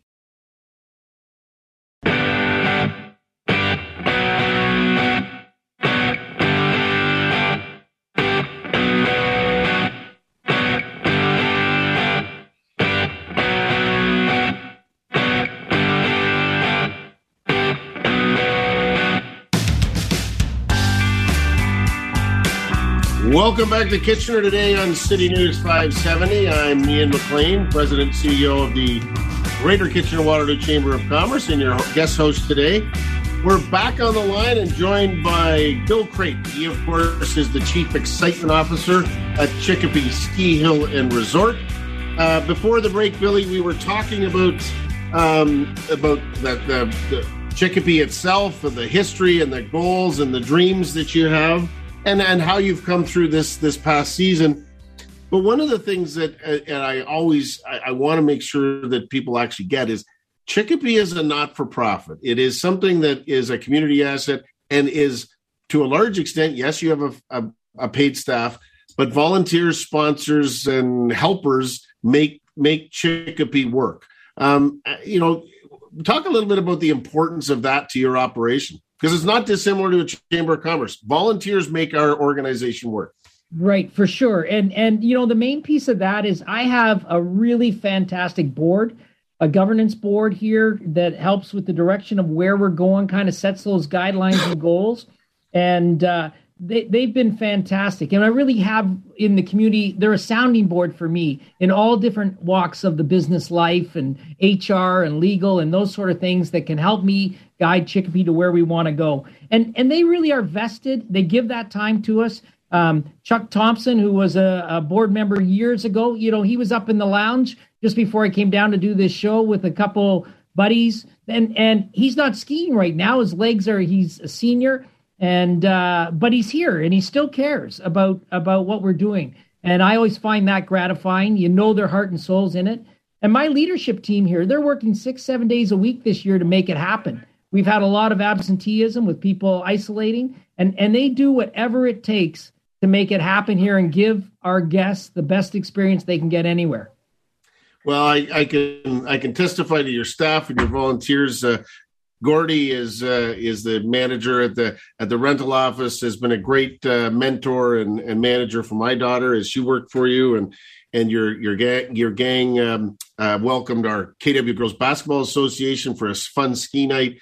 And whether it's the volunteers, the occasional staff, or your management team are awesome. Listen, last few minutes we have. I would be remiss if I didn't say we are coming to the. I hate to say this, although Mike Farwell will be happy, but we're coming to the end of the ski season. So there's still time. I'm coming out Monday. I'm going to try and drag Greg DeRocher out of his office to come and have one last ski with you on Monday afternoon. But tell us about the end of the season, March break, and what opportunities are available for people. You bet. We run right up to the end of March break, Sunday the 20th, and the conditions are unbelievable for a March break. The snow is fantastic, best you'll find. Days warm up a little. So interesting enough, Ian, we get a lot of people, new skiers during March break. Who would have thought? But the weather's a little better, so they come out and give it a try. And if you want to do that, the thing to do is go to chicopee.ca. You get all the information. We have private lessons. We have Discover lessons, which give you the whole package. You've got rentals, a lift ticket, lessons. And just a little self-brag, Lucan Allen, who is our director of the snow school, just got his level 4. That's the absolute top quality in the country. And we've got them right here at home at Chicopee. Well, listen, yeah, and there's no time like the present to do it. I've been out a couple of times this year, and it is absolutely stunning, especially at night. I love skiing at night, seeing the lights of the city, and there's nothing better than coming down and spending an hour or two with you and your gang at what I call the jewel of Waterloo Region. But even though this season's coming to an end, tell us about the best time to buy for next season. Absolutely. Mid-April, and again, Chicopee.ca, mid-April, our season passes go on sale for next year, our memberships, and that's the time to get it, folks. It's the best price of the year. The next price after the end of April goes till the end of September, and then you're into full retail. So don't be one of those people in full retail. It's an absolute steal here to buy your membership in April. Well, we know that Greg DeRocher will not, of course, pay full retail. So he'll probably be one of your first customers in the April sale period. So, okay, we got about 40 seconds left before we take a break for the news. I've been asking this all day for everyone, all of my guests. Gaze into your crystal ball. Where do you see the next three months or so as we start to come out of COVID? What's your hope, or what's your thought on where we're going to be? Well, it's interesting because, again, we take a cautious approach to it. I'm very happy that they're easing restrictions and we move forward. We're still taking a cautious line. I hope that next year when we get to operational, we're back to a normal situation without masks, without worrying about it. It's a great, healthy thing to do, to get out there, get away from the screen time, get your kids out. And I think we're coming back. I'm an optimist, Ian. Yeah, you and me both. We're going to cautiously optimistic, but better days are ahead. Thanks so much for joining us today. I know how busy you are in the middle of ski season, but thanks for joining us today. We've been joined by our good friend, Bill Creighton. He's the Chief Excitement Officer at Chicopee Ski Hill and Resort. Appreciate you joining us today. Thanks, Ian. All right. It's time for a news break, and coming up after the break, we'll be joined by the Green Party of Ontario leader, Mike Schreiner. This is Kitchener Today on City News 570.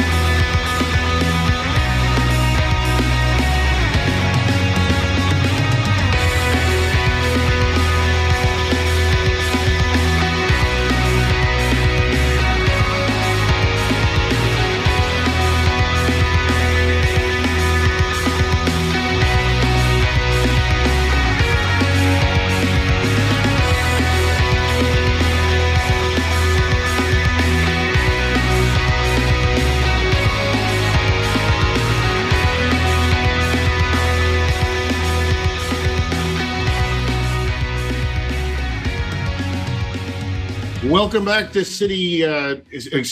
Kitchener Today on City News 570. I'm Ian McLean, your guest host today. I'm the president and CEO of the Greater Kitchener-Waterloo Chamber of Commerce. And I think we have on the line with us Mike Schreiner. And he, of course, is the Green Party of Ontario leader and the MPP for Guelph. Welcome to the show, Mike. Hey, Ian. It's always a pleasure to chat with you. Well, I appreciate you taking the opportunity. I know how busy you are, and it seems to me I've been told a couple of times today that there's an election coming up, so you must be busy. So thanks for taking some time out of your day to join us. I'll always have time for you, Ian. And yeah, I've heard there's an election coming up as well, and I can tell you my staff has me ramped up in terms of the things I'm doing every day, that's for sure. Well, I appreciate it. You've been on. We've had you on Business to Business several times, and always great to talk to you and the things that the Green Party of Ontario are putting forward. And so today I wanted to talk to you a little bit about.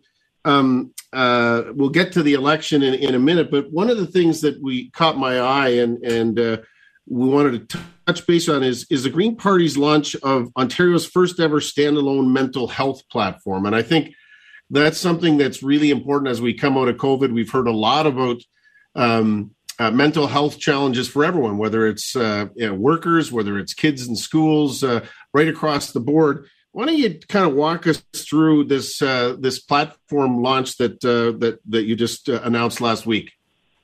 Yeah, I appreciate that, Ian. I mean, the bottom line is everything is not okay, especially when it comes to people's mental health. I mean, we were seeing significant wait lists, especially for youth mental health, prior to the pandemic. I mean, 28,000 young people on a waiting list, length of wait time up to 2.5 years.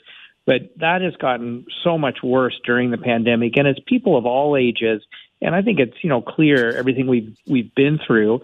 And so what we're saying is mental health is health, and we should fund it and make sure that people are provided with accessible, affordable, comprehensive care. And that's why we're proposing expanding the number of services that are available through OHIP. So we actually start treating mental health like we do physical health, that we increase budgets for community-based mental health providers so we can reduce those wait times, and that we also work on preventing illness and really putting forward policies and proposals that, promote mental well-being. And we know that will improve people's quality of life.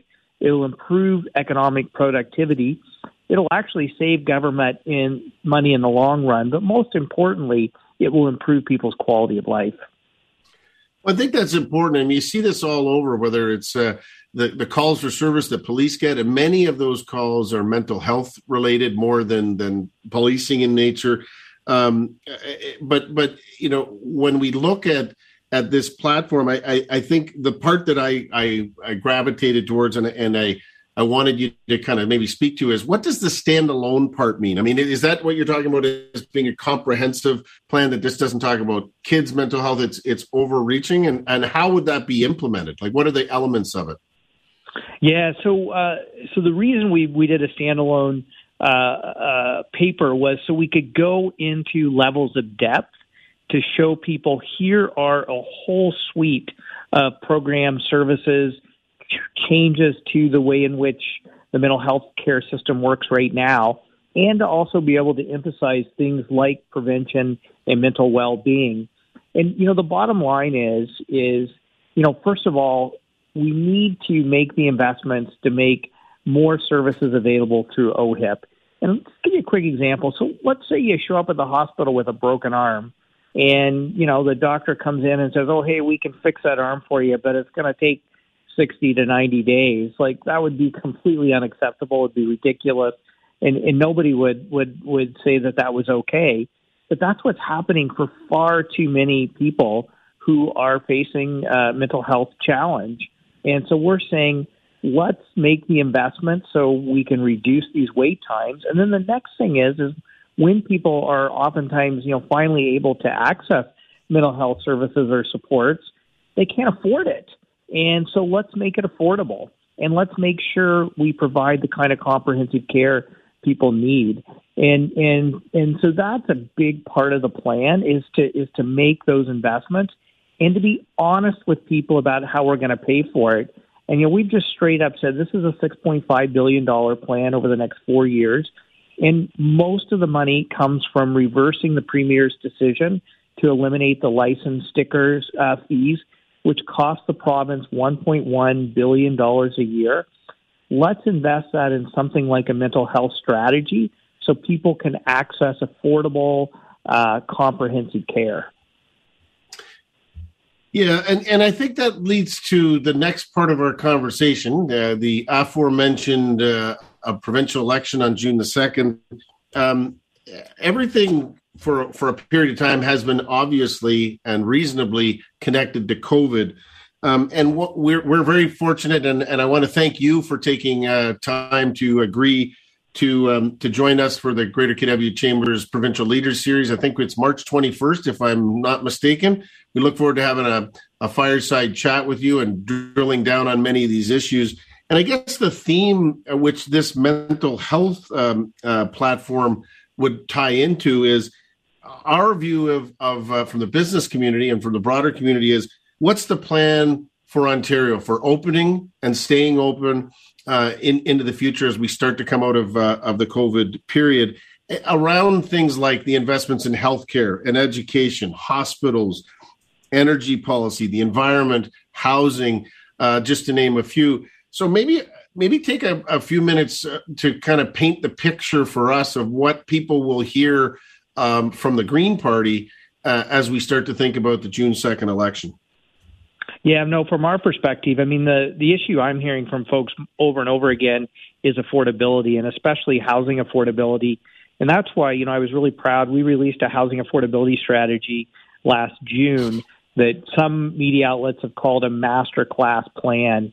And what I think is innovative about the plan is it's driven by what's the evidence, what's the best practices, and not by ideology or politics. And so we've put forward plans to both work with the private sector to expand housing supply within our existing built environment, and we've put forward plans to have the province re-engage in putting some money on the table for particularly more deeply affordable housing, because we think we need all three levels of government at the table. We need the public and private sector. We need to be working with nonprofit, co-op, and social housing providers so we can provide a continuum of affordability for seniors who want to downsize, young families who want to upsize, first-time home buyers, people who are looking to get into the rental market, and addressing the issues around chronic homelessness that we're facing. There's a lot of studies out there. For every $10 invested in things like permanent supportive housing to address homelessness, saves government $22 in healthcare costs, social service costs, criminal justice and policing costs. To me, those are the kinds of investments we need to be making to, improve people's quality of life and ultimately save money. Of course, we're going to be really pushing, shoring up our healthcare system, both by increasing hospital capacity, but also by addressing things like, what some people have called the shadow pandemic, which is the mental health and addictions crisis that we're facing in the province. And then finally, Ian, we have to get our economy kickstarted by investing in the new climate economy, which will enable us to, one, address the climate and ecological crisis that we're all facing, and we're experiencing the increasing cost of that with flooding and forest fires and other extreme weather events, but doing it in a way that positions Ontario as a global leader in the emerging markets in the new climate economy, whether that's mining to manufacturing strategy for electric vehicles, working on battery storage and renewables, working with our agricultural community with bioproducts and biomaterials. I think Ontario can be a global leader in that economy and do it in ways that can help people save money. My gosh, it cost me, $5 to fill up my electric vehicle plugged in at home overnight, while other people are, having to spend over $100 to put gas in their car.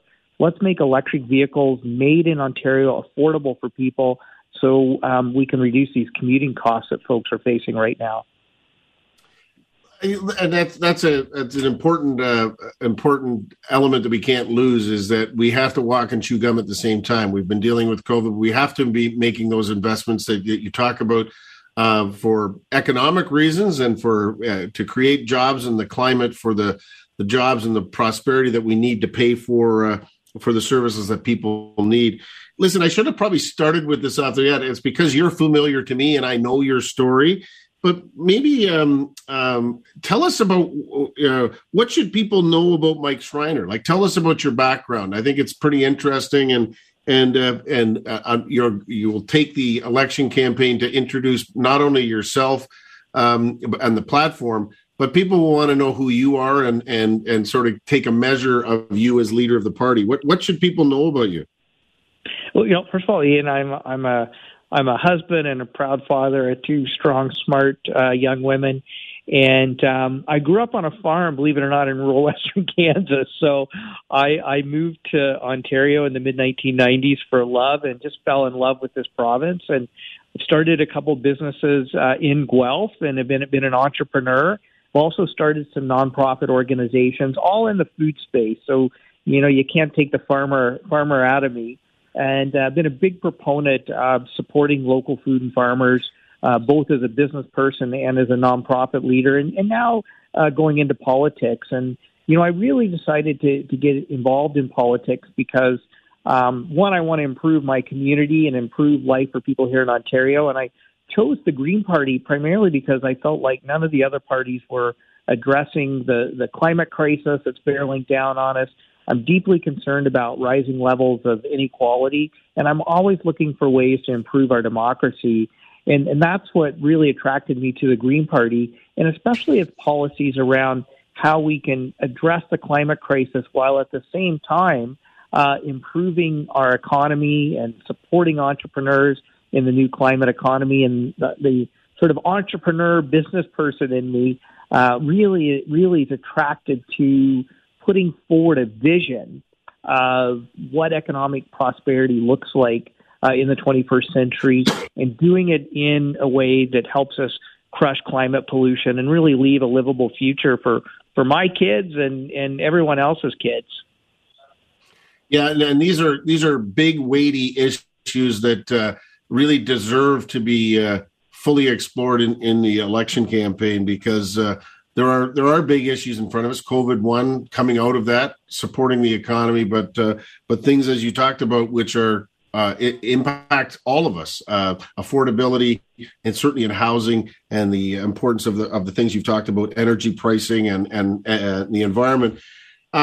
So it's helpful to kind of get a measure of your background. I think one of the things that distinguishes us from other jurisdictions, as we elect a premier, we actually elect a premier, but we have 103. Is it 103 ridings now? Anyways, there's over 100 ridings. Ian. 124 in Ontario now. Yeah, I'm dating myself. 124 individual elections across the province. Talk maybe a little bit in the last few minutes we have before we go to break about your team, and because you can't do it by yourself. I mean, you're an impressive person and articulate. Talk about your team. Yeah, I'm really excited about the team we're putting together. We will be running candidates in all 124 elections, and we have a number of, I think, just fantastic candidates. Just, in this region, Carla Johnson in Cambridge, who is very highly respected teacher, run the Poppy campaign there. David Weber in Kitchener, South Hespeler, who is a retired police officer and just a strong advocate for improving democracy in our communities. We're going to be announcing our candidates in all the Waterloo region ridings in the next few weeks. We have Diane Sachs, who's one of the top 10 international environment lawyers, who was the Environment Commissioner of Ontario.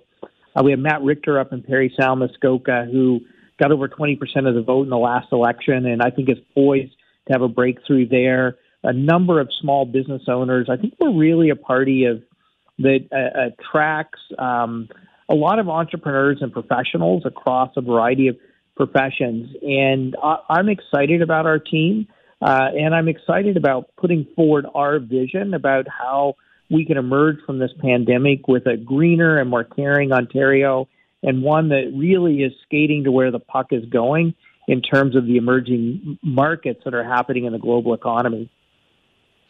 Listen, that's important for everyone to understand as they look at the election. Is there's leaders and there's teams, and it's the teams that deliver the change that or the policies that people want. So that's very important for people to know. Let's stick around with us. We're going to take a few more minutes of your time. We're going to take a quick break.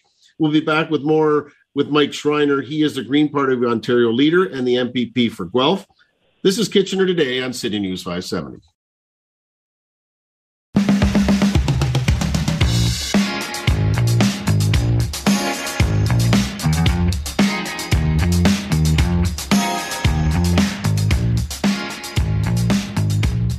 Welcome back to Kitchener Today on City News 570. I'm Ian McLean, your guest host. I'm the president and CEO of the Greater Kitchener-Waterloo Chamber of Commerce, and erstwhile co-host of Business to Business on 570 News, which is Sunday at noon. To do a shameless plug for our program. We're back on the line with Mike Schreiner. He, of course, is the MPP for Guelph, and as importantly, the Green Party of Ontario leader. Thanks for joining us again, Mike. Hey, it's always a pleasure. Listen, and I, before the break, we talked about the election. We talked about your background and the team and the issues that are more, I would say, more Ontario focused.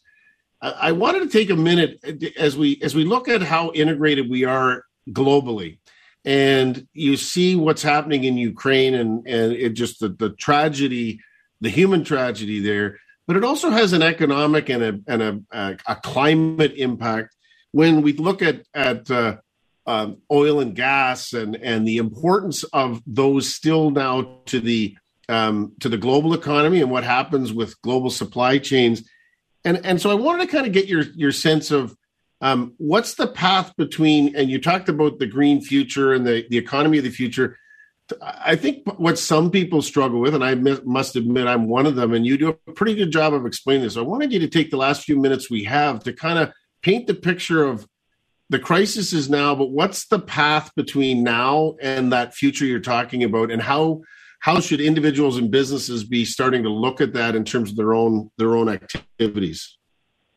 Yeah, Ian. Well, first of all, I don't want to talk about this without just saying, my heart bleeds for the people in Ukraine and just the horrific images that are coming out of Ukraine. But I also got to say I'm totally inspired by just the bravery and courage and fighting spirit of the Ukrainian people. And President Zelensky, of course, has just been, his selfie videos and things, I think, has been moving all of us. But I think one of the things that's going to come out of the conflict is an acceleration of the transition away from fossil fuels. I mean, you're already talking about the EU saying, hey, we've got to break our dependency on Russian oil and gas. And I think there's a huge opportunity, especially for jurisdictions like Ontario, to supply them with green hydrogen. We have a number of cutting-edge green hydrogen companies here based in Ontario that, we can develop a market for green hydrogen and supply the EU as they accelerate the transition. I think we're already seeing a major transition to electrified transportation. I mean, I think you're a football fan like me, and if you watch the Super Bowl, all the car commercials were for electric vehicles. That's where things are going. Again, Ontario is incredibly well positioned to have a mining to manufacturing strategy for electrified transportation and to create the batteries for energy storage to really make renewables low cost and more reliable. And the other thing for Ontario is we ship about $25 billion out of our economy to purchase energy from other jurisdictions. I would like to keep that money in Ontario, creating Ontario jobs, generating Ontario wealth. And we can do that through our farm and forestry sectors with bioproducts and biofuels, biomaterials. We can do it through the huge opportunities we have with our clean electricity grid, generating, that electricity for electrified transportation and the manufacturing that comes with it. I mean, the electrification of our steel arc furnaces now means we're going to be a global leader in clean steel. I mean, there's so many opportunities in this transition to the new climate economy for the province of Ontario. We just have to have the political will to get us there, and a government that wants to make those investments because they see the need to, one, crush climate pollution so we have a livable future, but two, make sure we take advantage of these emerging opportunities, especially in the new clean economy. Yeah, I think that's really important. And this is something that I think people will, during the campaign, they're going to want to hear that the what's between now and then needs to come sooner than rather than later. So really important conversation. Listen, thank you, Mike. You're always generous with your time. We appreciate you taking time out of your busy schedule. We hope you're staying safe on the snowy day. But thanks for joining us today. Really appreciate it. Yeah. And tell all your listeners, be safe on the roads, man. It's been snowing here in Guelph all day. Well, there you go. Thanks so much. We've been joined by our good friend, Mike Schreiner. He, of course, is the MPP for Guelph and the Green Party of Ontario leader. Listen, that takes us to the end of the show. I want to thank, big shout out to producer Brent, who made me look a lot smarter than I am, executive producer Brittany, who made sure all our guests were here on time. Thanks to all of my guests for taking pity and making time out of their busy schedules. Thank you for listening. And I think it's now over to the news wheel. Have a good day.